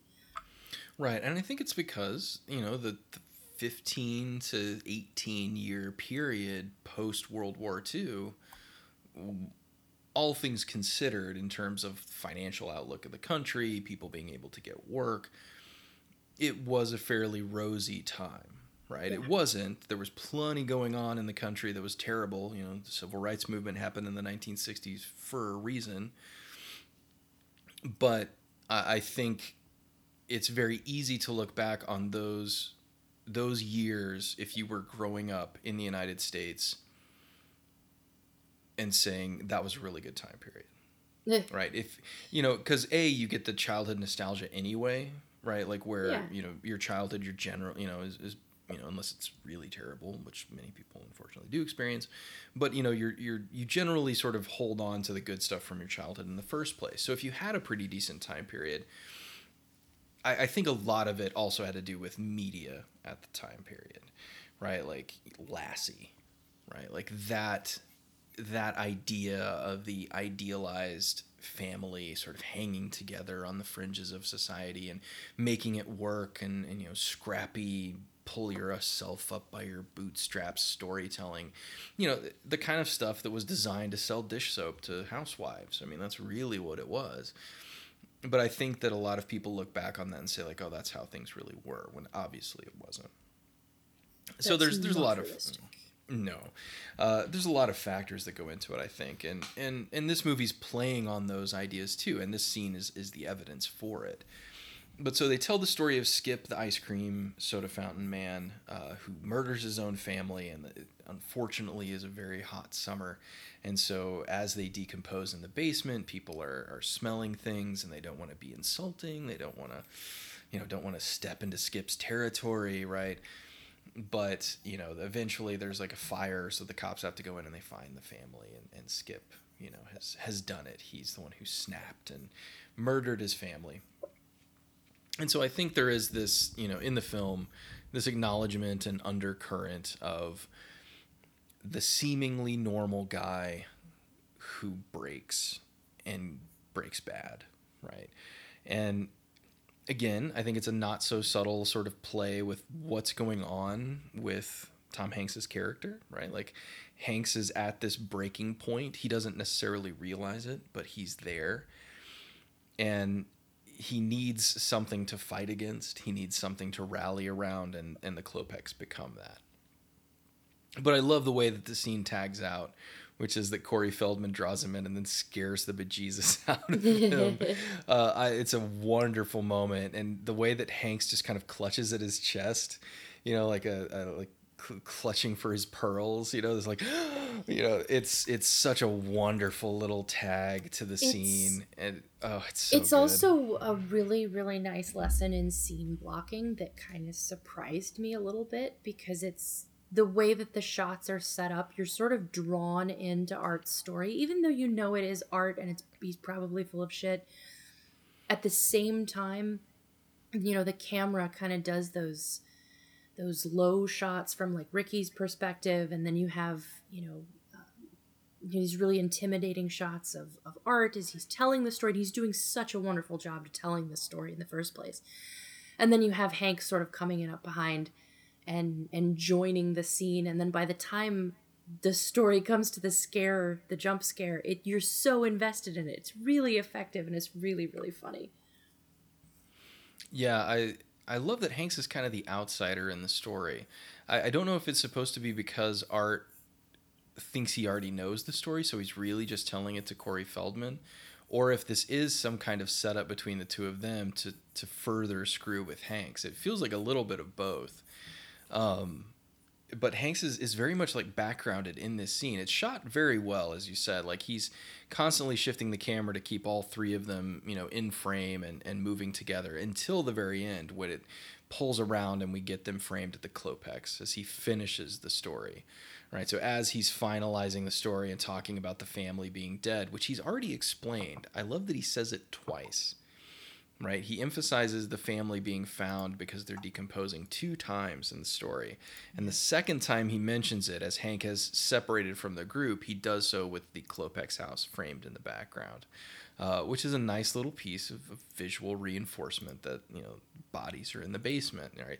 Which, of course, becomes their driving force, right? They continue to become obsessed with the idea that there's something in the basement, which is reinforced by their observations. They see the Klopex working in the basement, etc. But they then sort of scare the bejesus out of Hanks in a beautiful way, and he departs.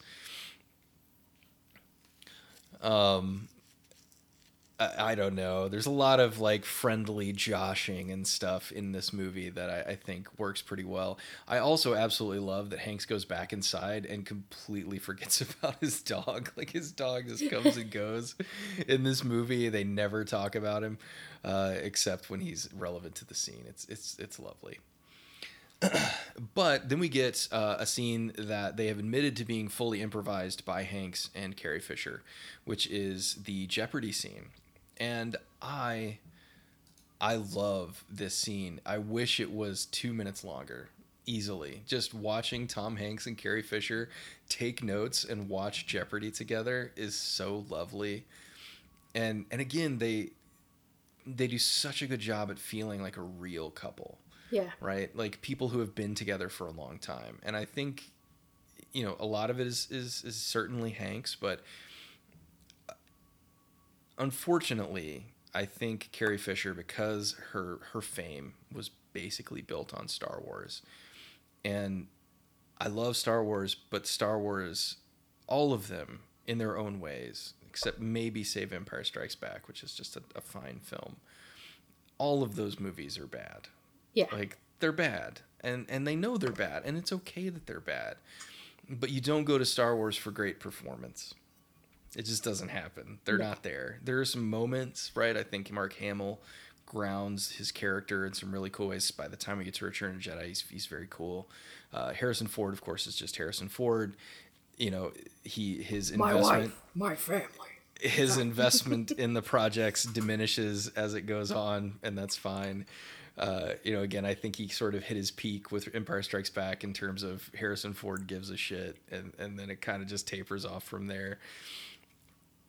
But, Carrie Fisher, was unfortunately saddled with a character that I don't think George Lucas ever really knew what to do with her in those movies. I think George Lucas is afraid of women. I think Mrs. Might be. It's very possible. But Carrie Fisher is actually a great actress. She's fabulous.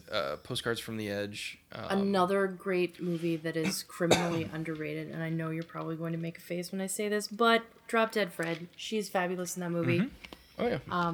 That would be a good one to visit on this podcast. Yes, it's on the list for sure. Anything with Rick Mayall. Yeah. Because most of his stuff never hit here, but he's a brilliant comedic actor. Drop Dead Fred is a wonderful, wonderful movie. No, I think all of Carrie Fisher's acting output in the 80s and early 90s, before she kind of semi-retired from show business in that manner, I think is some of her best work.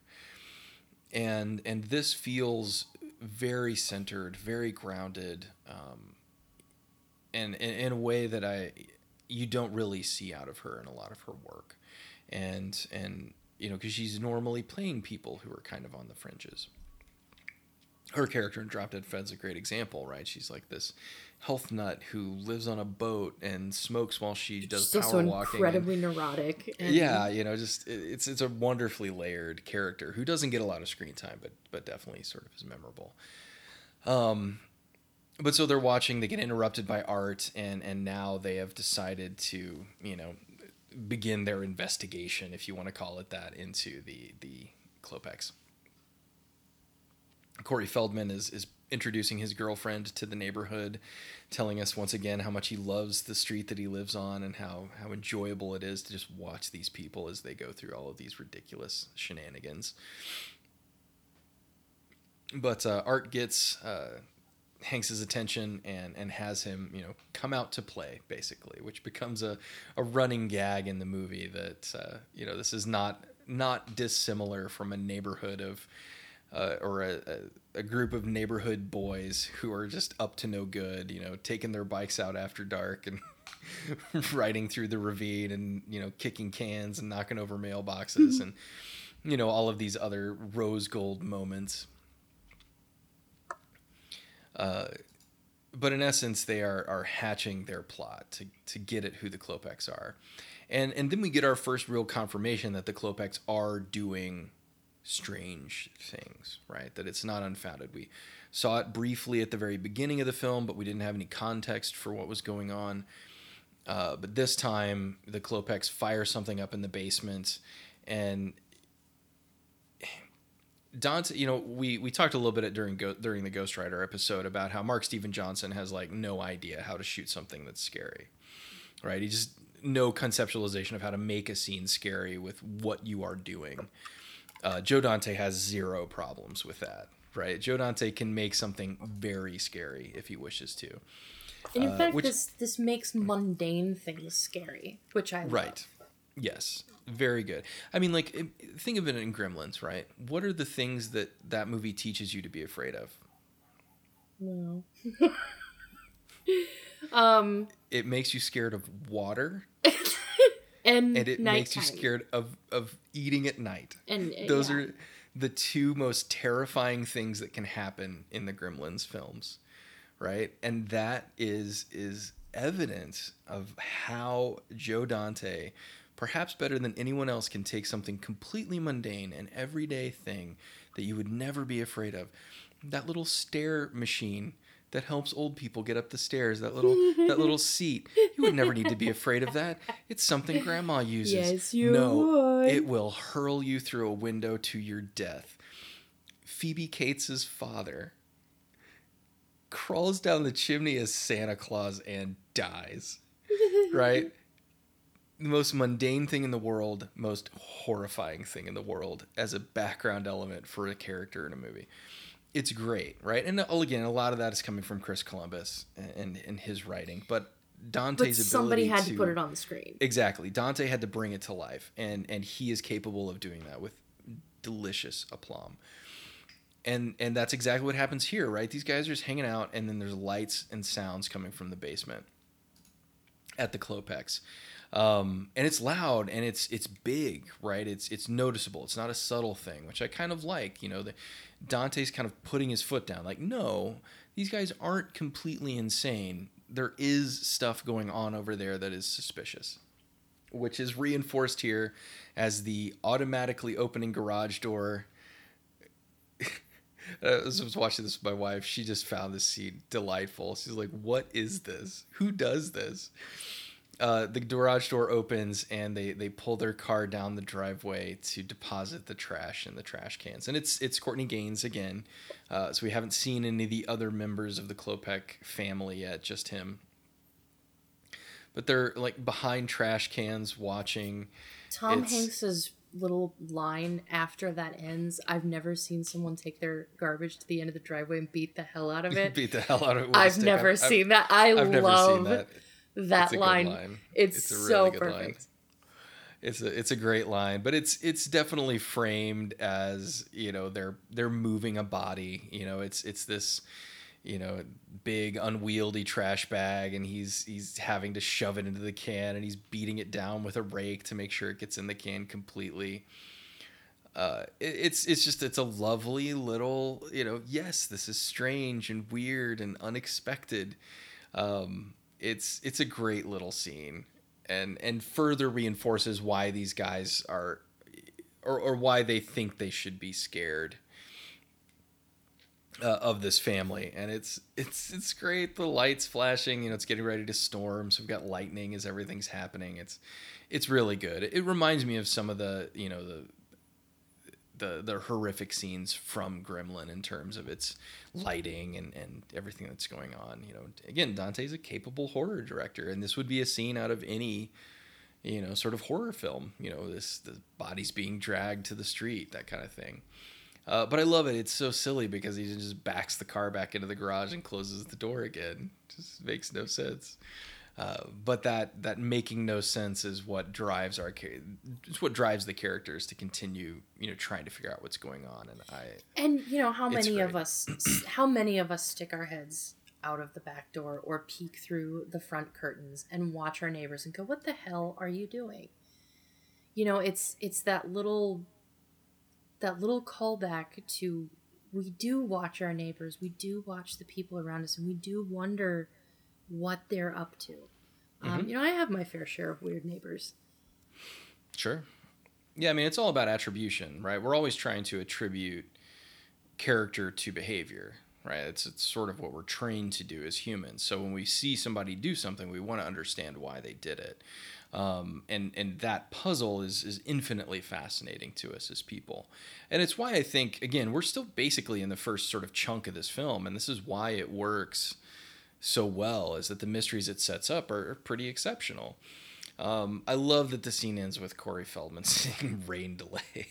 Right? Like, the show's on hold because of the rain. They're always going to go back inside. What a bummer. This is pretty much a 90, right at 100-minute movie, I guess. And so we've really just passed through Act 1, right? That's the end. And our characters are firm now in their belief that something's going on with the Klopeks. And hopefully the trash will be the evidence. But that's why the next morning kicks off with a wonderful little scene. And this is a peak Joe Dante scene for me. Like, he loves doing this, where we introduce a couple characters very quickly, and they just have kind of what feels like an interaction that doesn't connect to anything else, right? This interaction doesn't feel like it matters because it's two garbage men. One of them, who is wearing a rainbow patch on his uniform, trying to convince the other guy that he needs to go to some kind of self-help guru seminar that will change his life. And there's like mention of laying on of hands and all of this religious terminology. It sounds a little bit like a cult. And it's Robert Picardo and Dick Miller. That's what I have to say. So it's Robert Picardo, Dick Miller, frequent, Joe Dante flyers, having this conversation. Dick Miller's loading the garbage in. He's just trying to do his job. And then here's Robert Picardo just sort of peeping in his ear about this self-help guru that he has to go see. It's a wonderful in medias res moment, because you just pick up in the middle of this conversation. You have no idea what it's about, but it's funny. It's really good. It's perfect. And then, the neighbors come calling because the trash, they need to observe it. They need to see what's in the trash. And so they're dumping it out in the street. I love that it's there for literally the rest of the film. For the remainder of the movie, that trash stays right there in the middle of the road. No one picks it up. No one attempts to throw it away. All they do is just leave it. And it's fantastic. But so they're going through the trash in the hopes of finding some kind of, dirt on the Klopeks. But it's not there. It's gone, right? There's nothing out of the ordinary. So I love it because Art goes in first, and he's dumping through the trash. Then you see him inside the trash truck going through it. Then Bruce Dern runs out, and you naturally expect that Bruce Dern is going to get him out of the truck. Oh, how could he be doing this? But no, Bruce Dern, half shaven, right? He'd only shaved half of his face. The rest of it is still covered in shaving cream. Jumps into the truck with him and begins searching. Then Hanks, who is in the middle of a conversation, quote unquote, an argument with his wife over what's going on and how he's having a great time. He's enjoying his vacation, sleeping in. The son comes in and tells him that everybody's looking through the trash, and he dead stops. Right? What? And then he immediately follows out as well. It's such a great moment. Oh my gosh. Like, Hanks just turns like, your mom and I are having a conversation. Oh, what? What? It's so good. And so, of course, he joins in and he's looking around. But, Picardo mentions the Supreme Court ruling that trash is public domain. Nobody can get in trouble for looking through it. And I just love that Dick Miller gets to be the straight man, right? Where he's just like, I'm just trying to do my job, right? I'm just the trash guy. Dern's throwing the whole, my taxes pay your salary crap. Oh my God. How many boomer parents continue to throw that out there? It's peak boomer parents. That's why this works so well. Like, my taxes, but oh God. But anyway, so, he's the one who says you're going to pick up all this trash, and Dick Miller's like, I pick up trash in cans. I don't pick it up off the ground. That's not my job. So here again, the scene seems absurd on the surface, and it is. But what we really get here is another little 80s breakdown of really social status, right? Yeah. Like, you're a garbage man. You're nothing. So you're going to do what I tell you. I live in this neighborhood. I am also nothing, but I'm more nothing than you are. And you need to do what I say. And just these groups clashing at every level, right? And I love it. It's so good. It's I guess you could say it's Dante-esque satire, right? It's the type of satire that Dante does consistently in his movies. Yeah. Gremlins 2, the new batch, has tons of this in it, where, Billy is this, he was kind of king of the hill in Kingsford Falls. After the Gremlins thing, he goes to New York. He's a nobody again. We've got John Glover's, what is his name? Mr. Crunch? What is his name in that movie? He's supposed to be a Donald Trump analog, basically. Right. But so he's at the top of the social. There's all this social pecking order stuff in it, and we really are getting all of that here. But I don't know. There's a lot of really cool little things. I love that Picardo has that rainbow patch, and he's wearing like a tie-dye shirt underneath his uniform. Yep.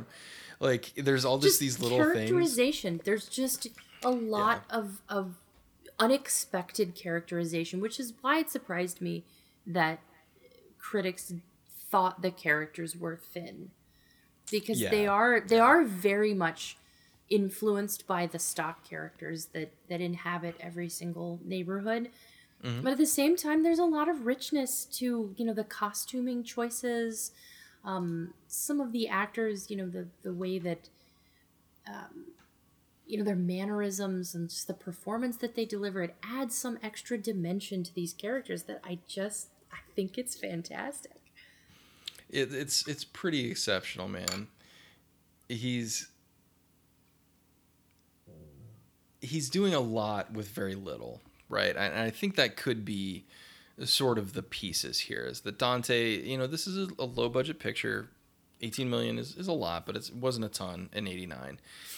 And I think that he's just making choices about where he can invest his time and energy to get the movie accomplished and keep, things moving forward. Because it's a pretty swift moving film. There's not a lot of cruft in this movie, and what cruft is usually there in service of trying to help us understand these characters a little better.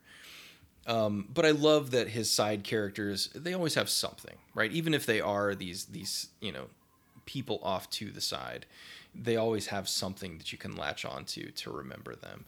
Walter's got his toupee and his dog.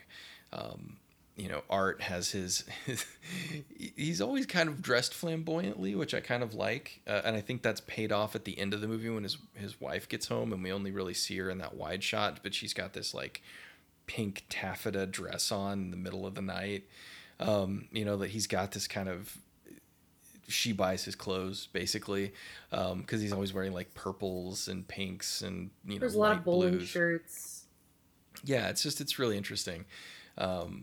How the characters are dressed. It feels realistic, right? It doesn't feel overly staged, but at the same time, it's obviously been very carefully considered. But the next complication really is that Queenie, the Walter's dog, shows up sort of seemingly abandoned, right? Running around. Now, interesting side note, I don't know if you saw this piece of trivia floating around or not, but this is the same dog that was used in Silence of the Lambs. That's precious. It is the exact same dog. Right, it's the same dog actor, which I thought was pretty hilarious. That's just they would cross those worlds, but so Walter has apparently gone missing, and Queenie was forgotten about, which seems unlikely. So they basically break into Walter's home, which again, there's a ton of neighbors breaking into neighbors' houses and stuff in this movie. But they break in, and they find signs of a struggle. Right, a chair knocked over, the TV's left on, and Art begins stealing things. That is the best part of them going into Walter's house, is that he picks up an ashtray and shoves it in his pocket. And Tom Hanks says, taking stuff. Do you want to not steal that? Right. Do you want to not steal from our neighbor, Art? But we also get our first, maybe not our first. There was the son was watching a cartoon earlier, but another Dante staple are his characters watching television, and what they're watching on television contextualizing what we are meant to be seeing. Yeah. And so on the TV is an old Bela Lugosi horror film, right, from the early days of the Universal monsters, and so we have this black and white horror film playing. And there's another great sequence coming up in a few minutes with Tom Hanks as he falls into despondency in the film, watching a bunch of horror classics. And so Dante loves contextualizing his own films with references to other films on TVs. It happens a ton in Explorers. In Explorers, they watch This Island Earth and War of the Worlds, famous films about alien technology intruding upon man and doing damage.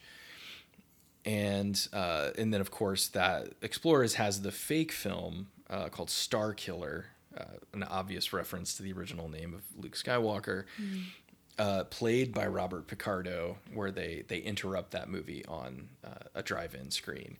And so he loves doing that. It happens in Gremlins as well. They're watching a movie at Christmas time, and isn't it they're watching It's a Wonderful Life in that one, right? I think so. I think I'd have to watch it again, but it's a Dante. Oh yeah, it's been a while for me for Gremlins 1, but it's just a Dante staple, to have his characters watching classic film. But so basically the neighbors realize that Walter is gone, and he's left behind his toupee, which is something that an old man would never do, is what they say. Never leave the house without your hair. Art goes immediately to the fridge and begins pilfering food, and then breaks a plate. And it's just a couple of really great comedic beats, with Corey Feldman slamming through the door. And then again, Hanks, even though he's at the center of all of this, winds up being, I guess we could call the voice of reason as he pushes everybody out of the house, and then leaves basically a ransom note. I have your dog. Walter, I have your dog. The neighborly ransom note underneath his door, and then drops the toupee back in the mail slot, which again comes back later in the film. So things are escalating, right? And I think that Dante does a good job of these little escalations, right? This is probably the biggest overt one, that Walter is missing and they don't know where he's gone. And so, he lives next to the Klopeks. Maybe they were involved. But really, again, he stays firmly in this, this is really little stuff that's happening, right? Nothing huge has taken place yet. Nothing overtly terrifying or overtly evil. But it just keeps escalating. And a lot of it has to do with the perception of the neighbors themselves and what they think is happening. So Art becomes obsessed with the idea that they're Satanists, right? That this is some sort of cult that is committing human sacrifices. He has some kind of book that he's pulled from somewhere that has a bunch of pictures of human sacrifice. What a fantastic horror movie trope, the library research scene.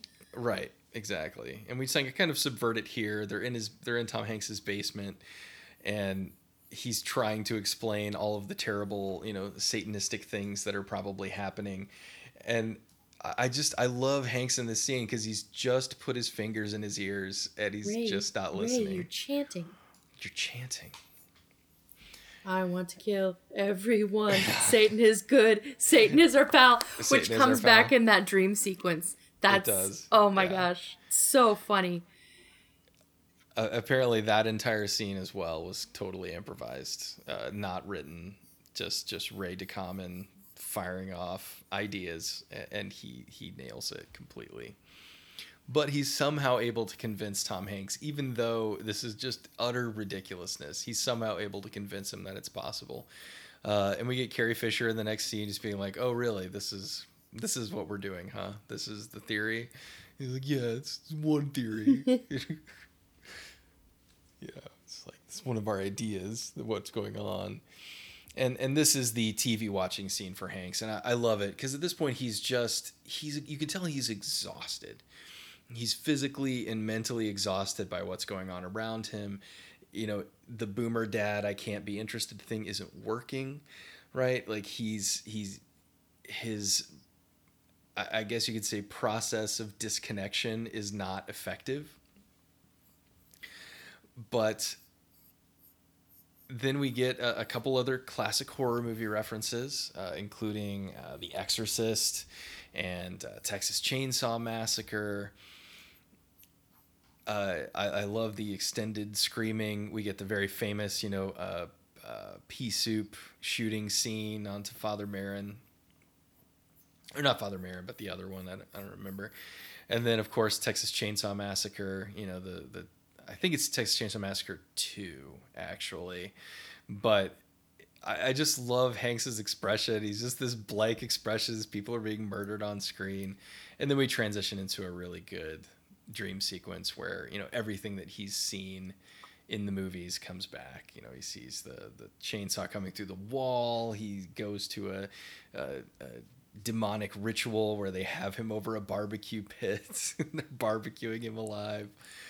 Which again plays back into like this project that he's supposed to be working on during his home vacation, his staycation as we would call it now, and he's being tortured on his own barbecue grill, and then Art gets a chance to come in as Stan, or he's pretending to be Stan, the massacring ice cream guy, and it's great. It's so. I mean, it's funny. It's shot scarily, though. I mean, I kind of love it, but it definitely is, played more for laughs. And, Walter rises out of the trash can with an axe in his head, and the dog has an axe in his head. Oh my God. It's so good. Just little comedic touches, but it's probably got the best smash cut in the movie as he awakens from this nightmare and he's watching Mr. Rogers' Neighborhood and mouthing along to the theme song. Ironic now because, of course, Hanks portrayed Mr. Rogers in a recent film, but, he's just in this malaise sitting there with orange juice in his hand, mouthing the words to Mr. Rogers' Neighborhood in bed. Again, I think Hanks is pitch perfect in this movie. It's definitely being played for comedy, but he's going to some very kind of dark places with this character. Yeah.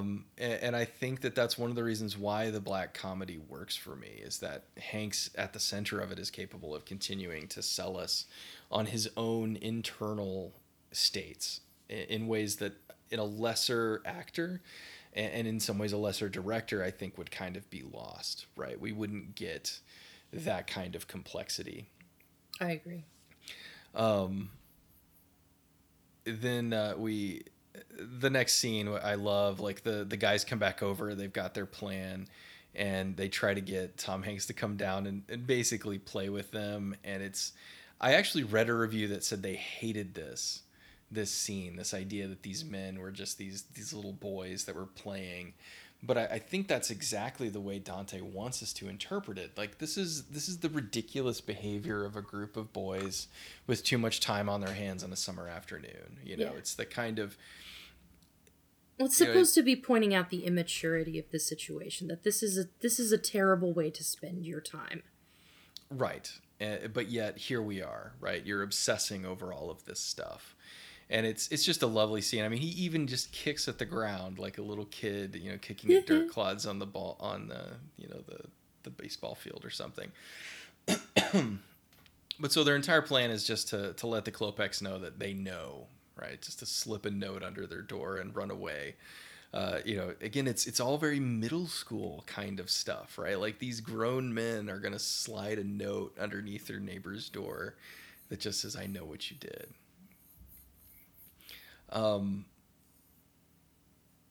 So the dog is the Hanks's dog is digging at the fence row between them.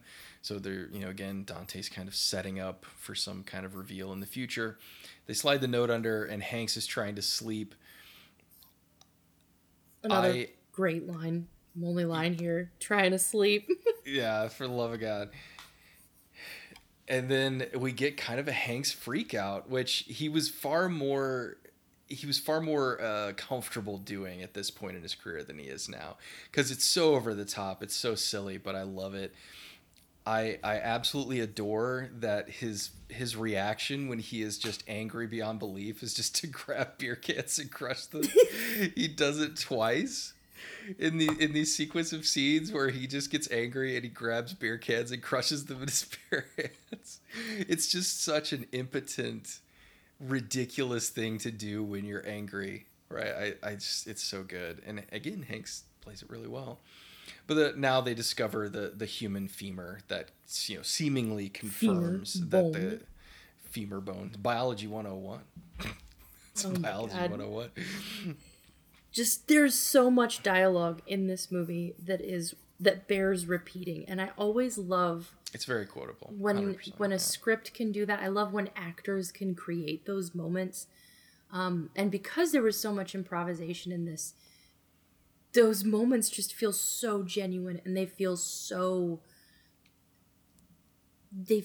timeless. Like the humor in this, I feel, even though this isn't really a world that we live in anymore, I think people can appreciate it. I think there's something, like I said, timeless to the jokes that are being made. Yeah, I mean, it's satirizing a very specific component of American culture that hasn't really gone away. It's been modified. These little neighborhood cul-de-sacs may not be quite as common as they used to be, or what have you. But this tendency of American suburban nosiness is and the human still tendency present. Toward voyeurism. Oh, for sure. Yeah, we're all perverts. Yeah, 100%. But then, of course, the scene we mentioned earlier, the crash zoom, Art says, "This femur, this is Walter," and they both just start screaming at the top of their lungs, and the camera's just crash zooming over and over and over again. It's a wonderful moment. It's just brilliant. And again, if you watch this movie and think that at any point it's being serious, I think you've completely lost the plot. It's talking about serious things. It has serious moments, but it is most definitely a black comedy satire at pretty much every level. But so the Klopeks throw a piece of paper back into the yard, and it is, Art's like, "Oh, it could be anything. It could be a candy wrapper." You're like, "Nope, it's my note. It's my note. It's my note. Yep, definitely is." And so Hanks runs in, gets hit in the face with the screen door, grabs 2 more beer cans and crushes them in his hands. And it goes. Like, it's just this completely stressed but absolutely impotent and has no idea what to do with it, with his anger and frustration. It's great.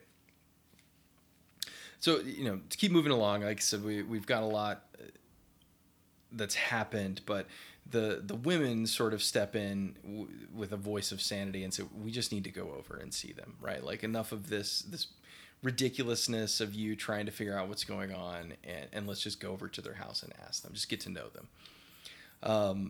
And so this entire sequence of them in the Klopeks house is great. Is perfect. The Klopeks are seemingly welcoming to some extent. Well, we get my favorite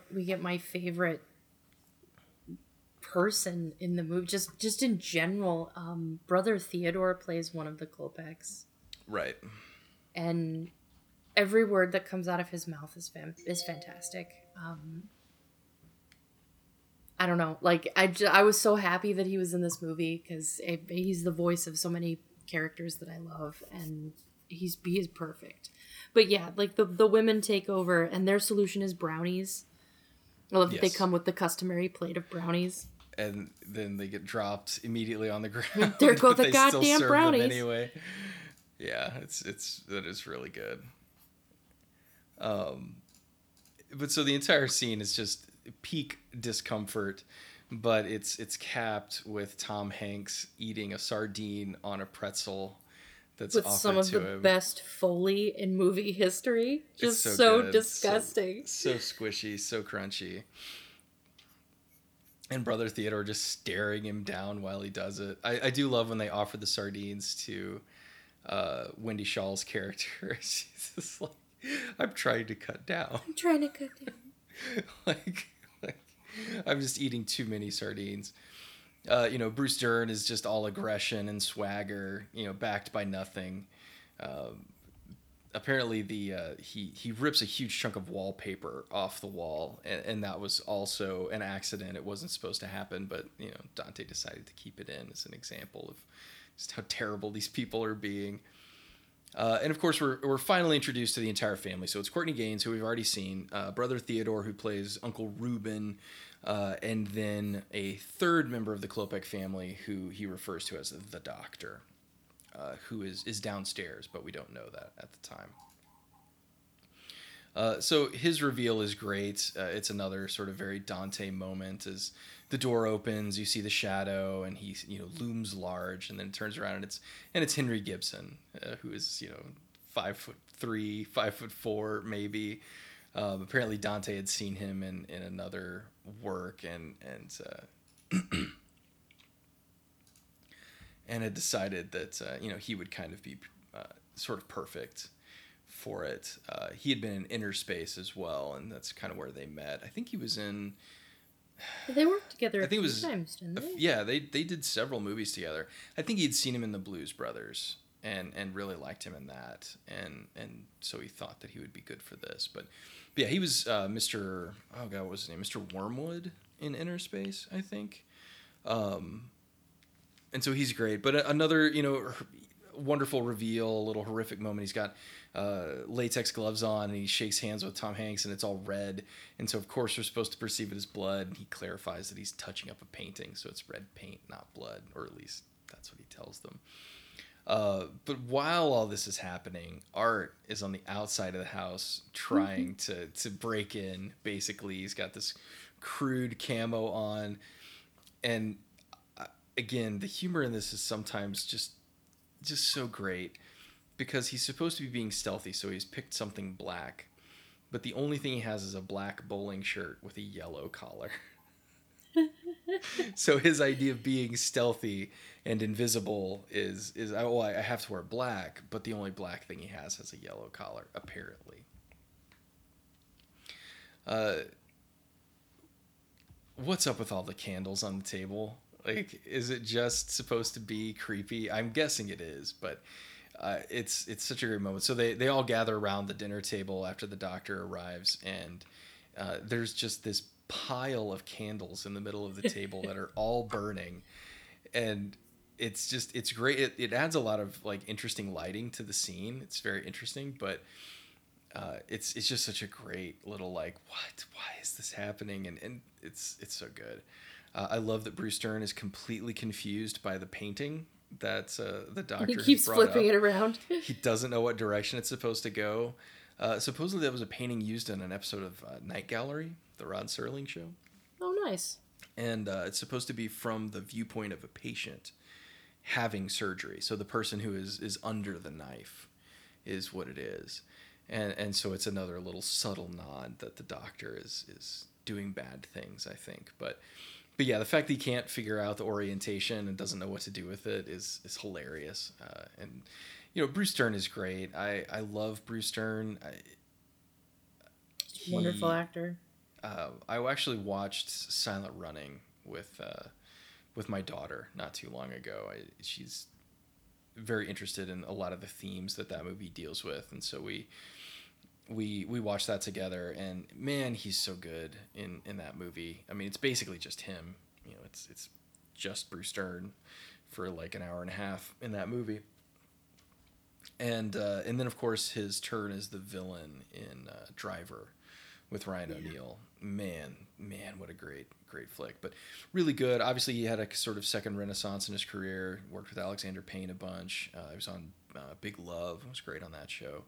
But just a fantastic actor and a really good character in this one. That he, again, even though he's like the stock, like, you know, ex-military neighbor, he does some interesting things with it, and you know, sort of plays against that type in a couple of ways that's really fascinating.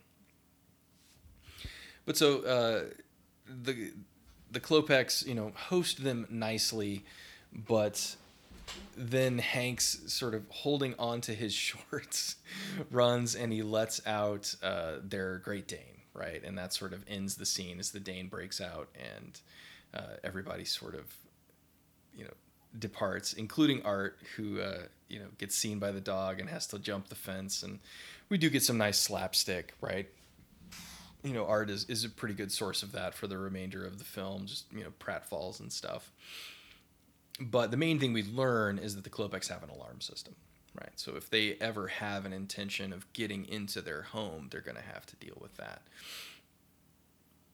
Which, of course, they decide to do, because although Tom Hanks pretends to the wives that he's actually come around and the Klopeks are fine and nothing's wrong, he is actually now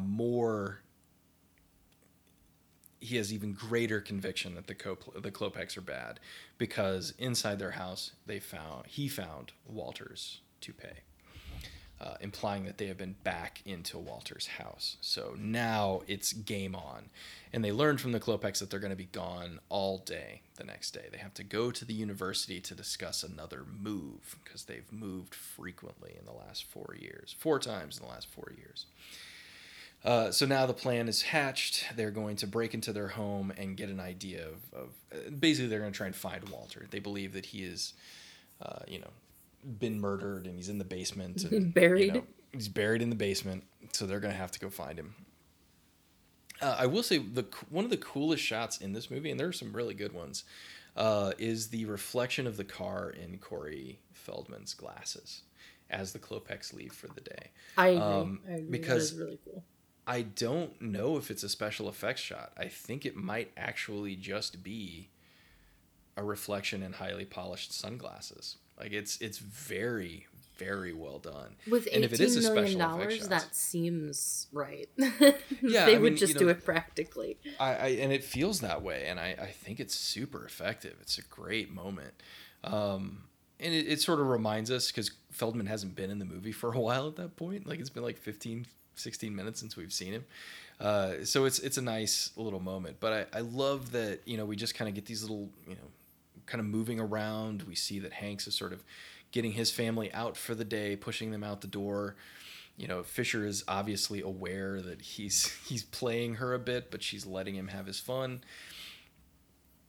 And, you know, then they can get down to business. So, again, I love that Art, you know, he's going to take care of the security system by cutting the power. And I love that he somehow has, like, this lineman's outfit, right? Like, he's got the little hat and everything. And he's going to climb up the pole and take out the security system, which basically means he's just going to cut power to the house. And it's such a great little, you know, slapstick moment. There's a lot of build up, because you know that something bad is going to happen. Art is too incompetent to pull this off, but yet here we are. And so he climbs up the telephone pole, he cuts the line, everything seems okay, but then he gets horrifically electrocuted and falls, and it's so funny. It's shot so well. And then after that, like, again, I have to think a lot of these lines are improvised, but he's like, oh, my fillings are hot. You know, like, he's got so fingernails. much. His fingernails have turned black. He says his fillings are hot on the inside. It's so good. And, you know, basically we're in the last sequence now. And so Corey Feldman invites all of his friends over to watch this insanity. You know, Bruce Dern's character is up on his roof with a rifle and some kind of like high-powered scope to watch, watch for the people to come back home, which he completely fails at every level, which I think is wonderful. And they basically just break into their house, right? Like he just straight up breaks the window, opens the door. They go down into the basement. They find this huge furnace. But they don't investigate it, which I think is fantastic. Because they have it in their heads how this went down. That they're not really there to investigate. They're there to confirm this wild story that they've concocted. Right. That they have zero evidence for and really no understanding of how it could have happened. But this is obviously what happened. So they even turn the furnace on, and it just never registers that this is weird in any way, even though they specifically say that the furnace goes to 5,000 degrees. So there, again, I think it's a little bit of Dante saying that these guys are basically inept. Like they have no idea how houses work or how any of the technology that powers their lives actually functions, right? Like they don't understand it, which I think is kind of hilarious. I was watching Portlandia a couple weeks ago, just kind of wrapping up the last season. My wife and I kind of got distracted and we never finished it, so we kind of just watched an episode here and there. And there's an episode in the last season where it's one of the male and female character sets that they repeat frequently, and Tim Heidecker actually comes over as like a pest control guy, right? And they're having ants in the house, and so he's come over to kill the ants. And basically the entire sketch, they come back to it throughout the entire episode, but the whole sketch is him convincing them that they need to hire another guy to do another piece of work on the house, right? So he's spraying for bugs. He goes down in the basement and says, "Oh, these joists are all rotted out. I know a guy." And then like, "Oh, the joists are rotted out. We also need to replace this wall. I know a guy." And it just becomes this thing where like it started out with Tim Heidecker just there to get rid of these ants. And then within a day, there's like 40 people there all working on other projects. And he's like, "Oh, you could probably fit a pool back here." And he's like, "Oh, that would be kind of nice." And he's like, "I know a guy." And like, it's just this long thing. And it basically, it plays on that idea that, we have all of this technology around us that makes our lives possible, but most of us, and in many ways myself included, don't really understand how any of it functions. And so these two bumbling idiots who are literally staring at the thing that has been used to cover up the evidence have no idea. So instead, they start digging. They find some loose dirt in the basement. This is where the bodies are buried. And so they start digging. And it's beautiful and hilarious and ridiculous. They've got like a 6-foot hole in the basement of this place, and then they finally hit metal. And they're like, "Oh, it's a tomb." Is that what he says? I think he says it's a tomb or it's a coffin or something. But of course, anybody with half a brain in the audience is like, "No, it's like an important pipe that's leading into the house. That's absolutely what this thing is." But they're overjoyed, like this is their victory, right? They figured it out, and they were right, and they were correct the whole time. And then because Dante is a master, everything falls apart within 30 seconds, right? A mysterious car drives up the road and stops in Walter's front porch, and who gets out but Walter, and he's fine, right? He's not dead. He's fine. He's been with his family who took him to the hospital because he was having heart palpitations, and he just forgot about his dog because it was so sudden. So Walter's fine. There are no bodies to be found. The Klopeks return, and they've come with the cops because they saw the lights on in the basement, and Hanks hits a gas main. And this is the escalation that I adore about Joe Dante, right? This is the gremlins all jumping into the it pool, goes completely off the rails. Yeah, like everything seems kind of contained, and it's still scary and it's fine, but now we're going to escalate to the point that everything is insane. And so the entire house blows up, right? The gas main gets ruptured and the whole house blows. And Hanks is inside. And Hanks is still inside, exactly. So Art makes it out, right? He's screaming at the top of his lungs, "Gas main, get away." All of Corey Feldman's buddies are just watching all this stuff happen, and you know there's a lightning rod on top of the house that gets launched like some kind of missile, which again Dante plays it a bit like a cartoon, I guess, because we get like the bomb whistle as it falls, like, and the lightning rod spears the cop's car just straight through. It is this beautiful moment, and the whole house collapses with Hank still inside. But you know, Hank's kind of stutter steps his way out. I loved it because as he makes his way out, he sort of like skips the steps as he comes down. And you know, my wife was sitting there and she was like, oh man, you could tell he practiced that. And I was like, yeah, that probably, you know, they probably had to do a couple of takes to get that little like, you know, hop step where he kind of just falls down the steps but controlled. But then the entire set collapses behind him. That was not planned. Nope, that was not planned. That's just how he came down the steps. And it's just perfect. It's absolutely perfect on every level. But the brilliance of this scene is that at this point in the film, the Klopeks have done nothing wrong. They've been mysterious, they've been strange, but they have certainly not committed any crimes. So their house has been destroyed by these nosy neighbors, and seemingly for no reason at all.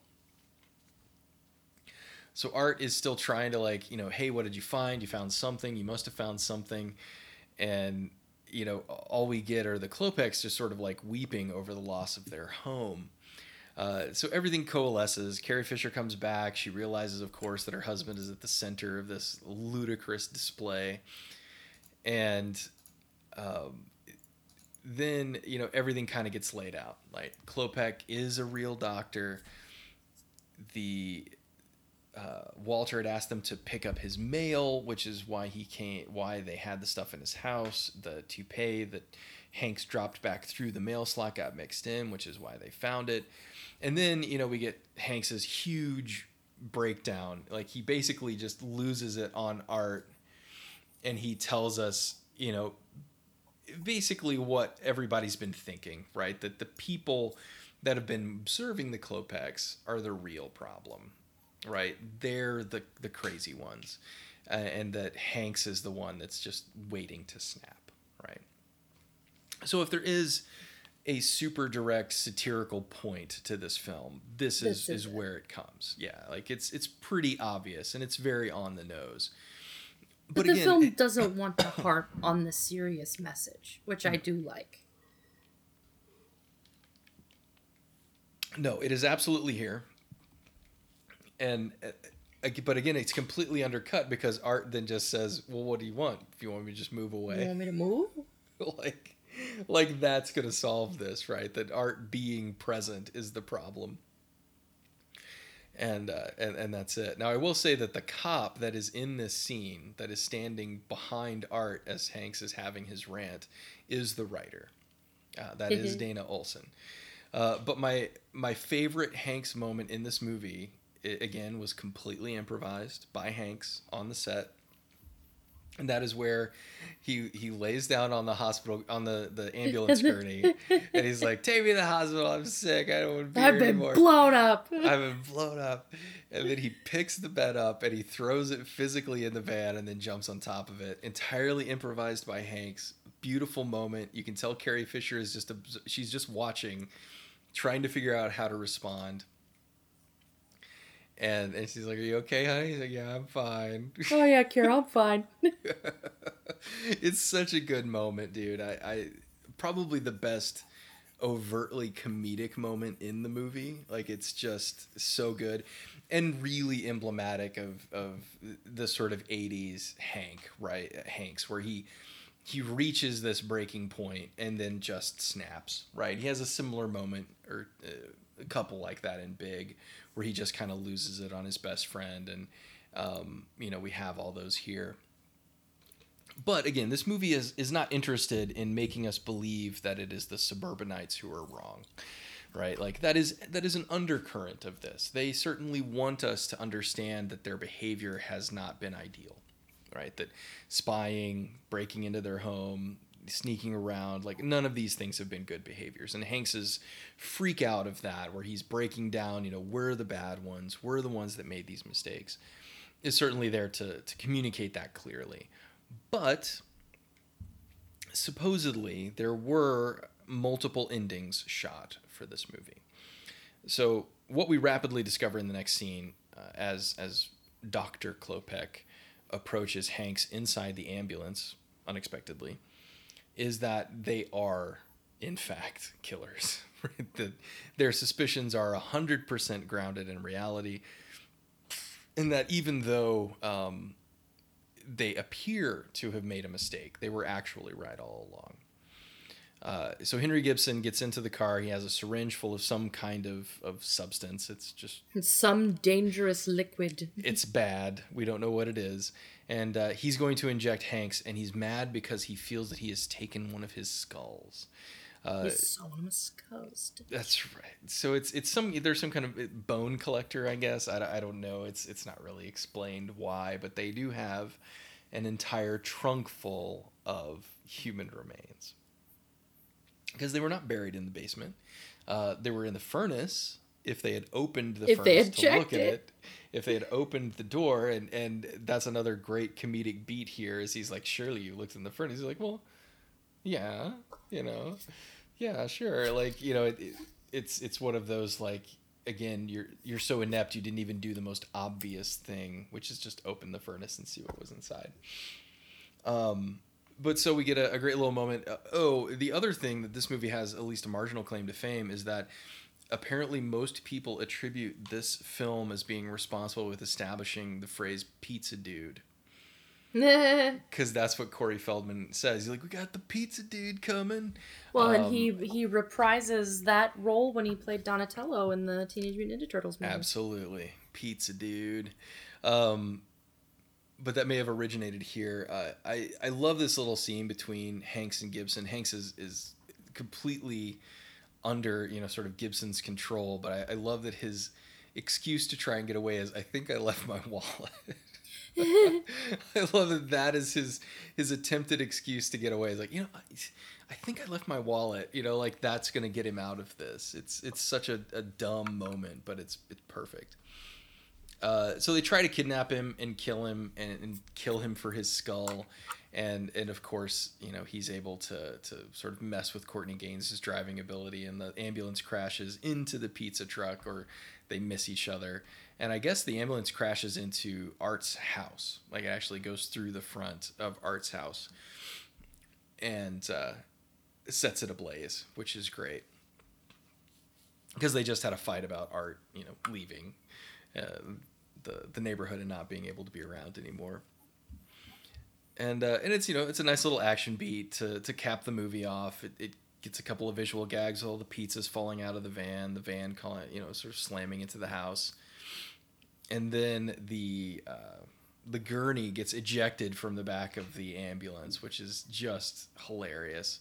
The camera's mounted on it. They're being pulled through all of this stuff. I love all the people that are around just kind of observing these ridiculous things. I love that at the end of this movie, there are people on bicycles everywhere. I don't know what's up with that. I guess the idea is that at a cul-de-sac, everybody's going to ride their bike up to the cul-de-sac to see what's going on. Yeah, I mean that's the looky-loo of the suburban neighborhood. They really do exist. I know people in the neighborhood where you and I grew up. They would, if an ambulance came through, they would follow the ambulance to someone's house. That happened to us. Yeah, that's true. But of course, the gurney slams into the Klopek's car and pops the trunk, and of course that reveals the pile of dead bodies. And we get another crash zoom on the dead bodies, which again is just hilarious. And then they just straight up ask Klopek, "Are these yours? Is this your car?" And I love Henry Gibson's reaction. It's so understated. Instead of a big freak out, he's just like, yeah, there are, and then Art gets to be the hero by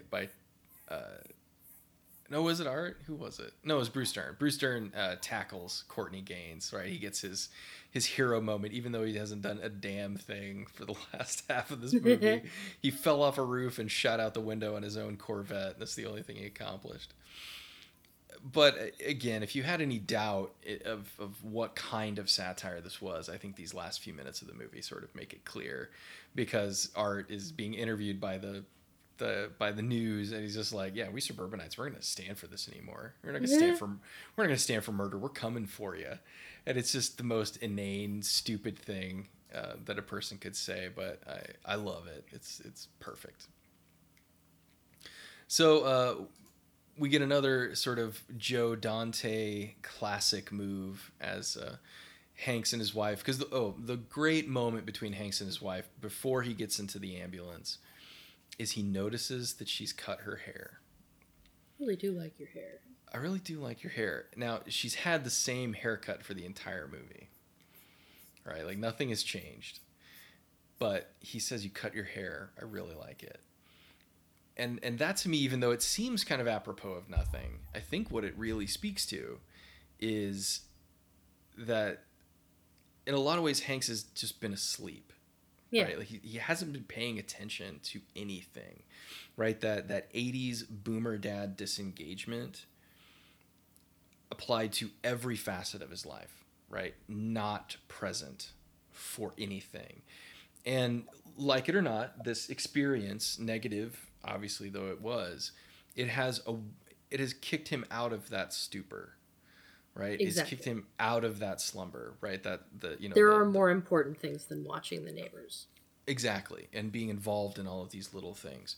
And so he's resolved to go on vacation, real vacation with his family, and sort of change the look of his life. And he sort of passes off his what does he say? You need to watch. You're going to watch keep an eye on things now. Like he was, and in their own way, all of these guys have been part of this cadre.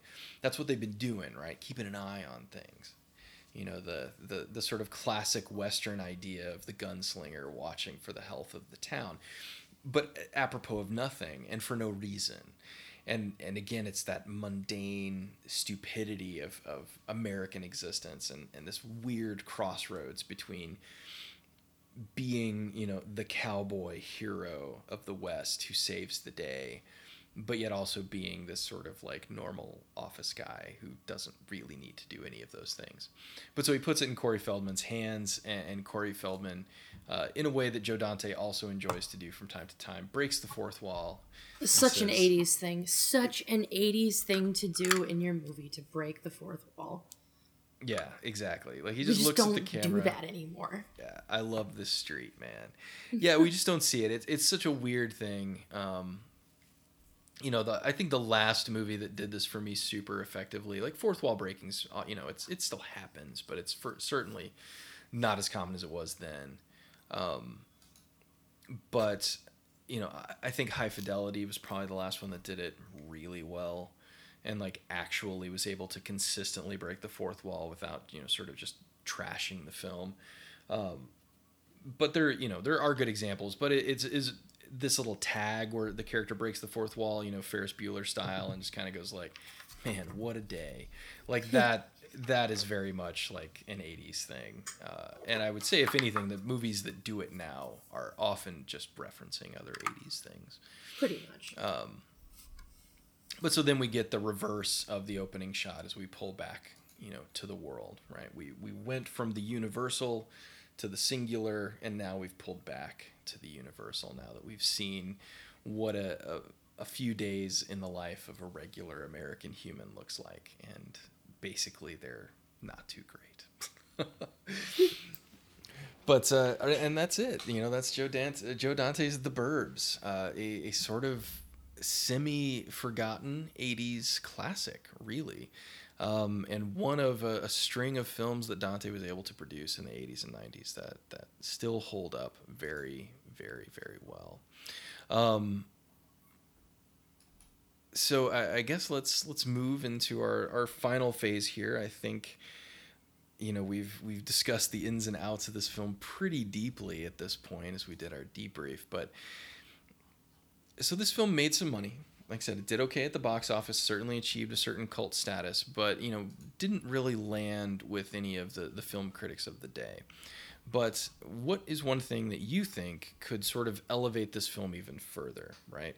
To make it to move it from a mildly obscure sort of 80s classic into something that we would speak of in the same terms of Gremlins or E.T., right? What would elevate it to that status, if possible? I think, gosh, it's so hard because I do love this movie so much. And as I've just been thinking, since we picked this one, what would I change about a movie that for me just kind of hits all of the things that I want from a comedy horror film. But I suppose in order to make it more popular with critics and with people of the time, it seems like the script maybe should have gone a little bit darker in the way that it was presented. There are so many slapstick moments, especially the physical comedy with Art and with Rumsfeld. Those two characters do a lot of really physical things. Maybe trimming that back somewhat would have helped critics reorient, how they were supposed to take this film. Because I think if it went a bit more horror, it might have been a little more successful. I don't know that I would want that, but I think it might have worked. Yeah, you can feel towards the end, especially as the film is getting darker, it almost feels like there was a mandate to balance it with more overt slapstick. Again, Art becomes the bulk of it, but even from Hanks, there's definitely some things. I mean, straight up, Bruce Dern just pratfalls off a roof, straight up. Like it's pretty much designed for slapstick Abbott and Costello style humor. But I'm certainly on the same page. I think there's room for this to go darker. And I think that may be what people were expecting, right? I mean, not that I don't think there's ever any doubt that the Klopeks are bad, right? Yeah. I think it's the question of what they've done, how they've done it, sure. But the movie never really makes any bones about the Klopeks being evil in some way, which is fine.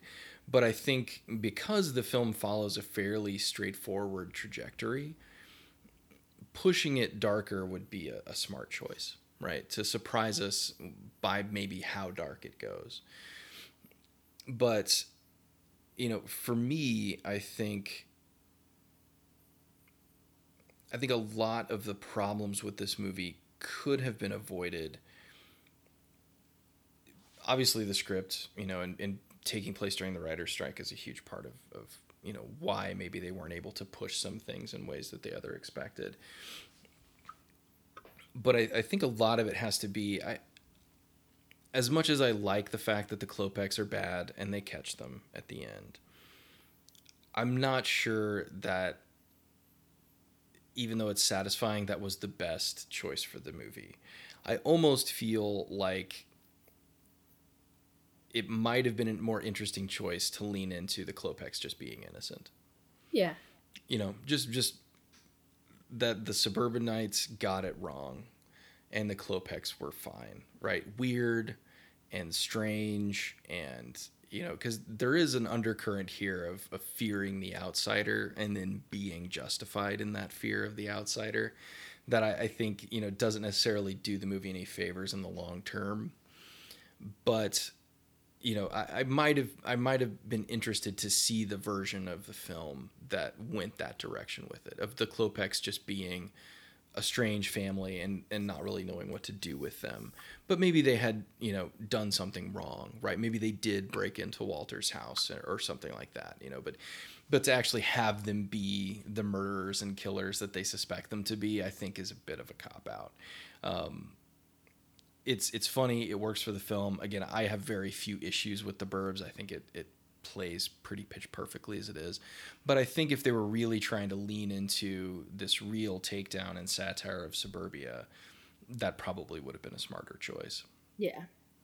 But again, supposedly Dante shot 3 variations on the ending, even one where Klopek is able to kill Tom Hanks's character, to kill Ray, and successfully get away with it.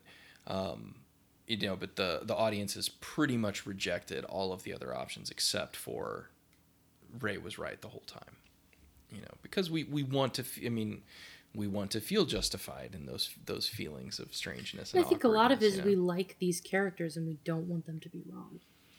Yes, right. I mean, Hanks, god damn. I mean, dude is just likability encompassed, right? Like he exudes that. And honestly, I would say with near certainty that if Hanks was not the lead of this film, I don't think it would work. No. On pretty much any level. Because it is anchored in his likability and our desire to see him succeed. And I think Dante's smart enough to know that. I think that's a pretty solid choice on his part to build the movie around that. Because certainly nobody else anchors the movie in the way that Hanks does. Fisher does a lot of that work by being that sounding board for him. And really going toe-to-toe with him in terms of acting skill and building that relationship. But without Hanks as that likable lead, I don't think this movie works at all.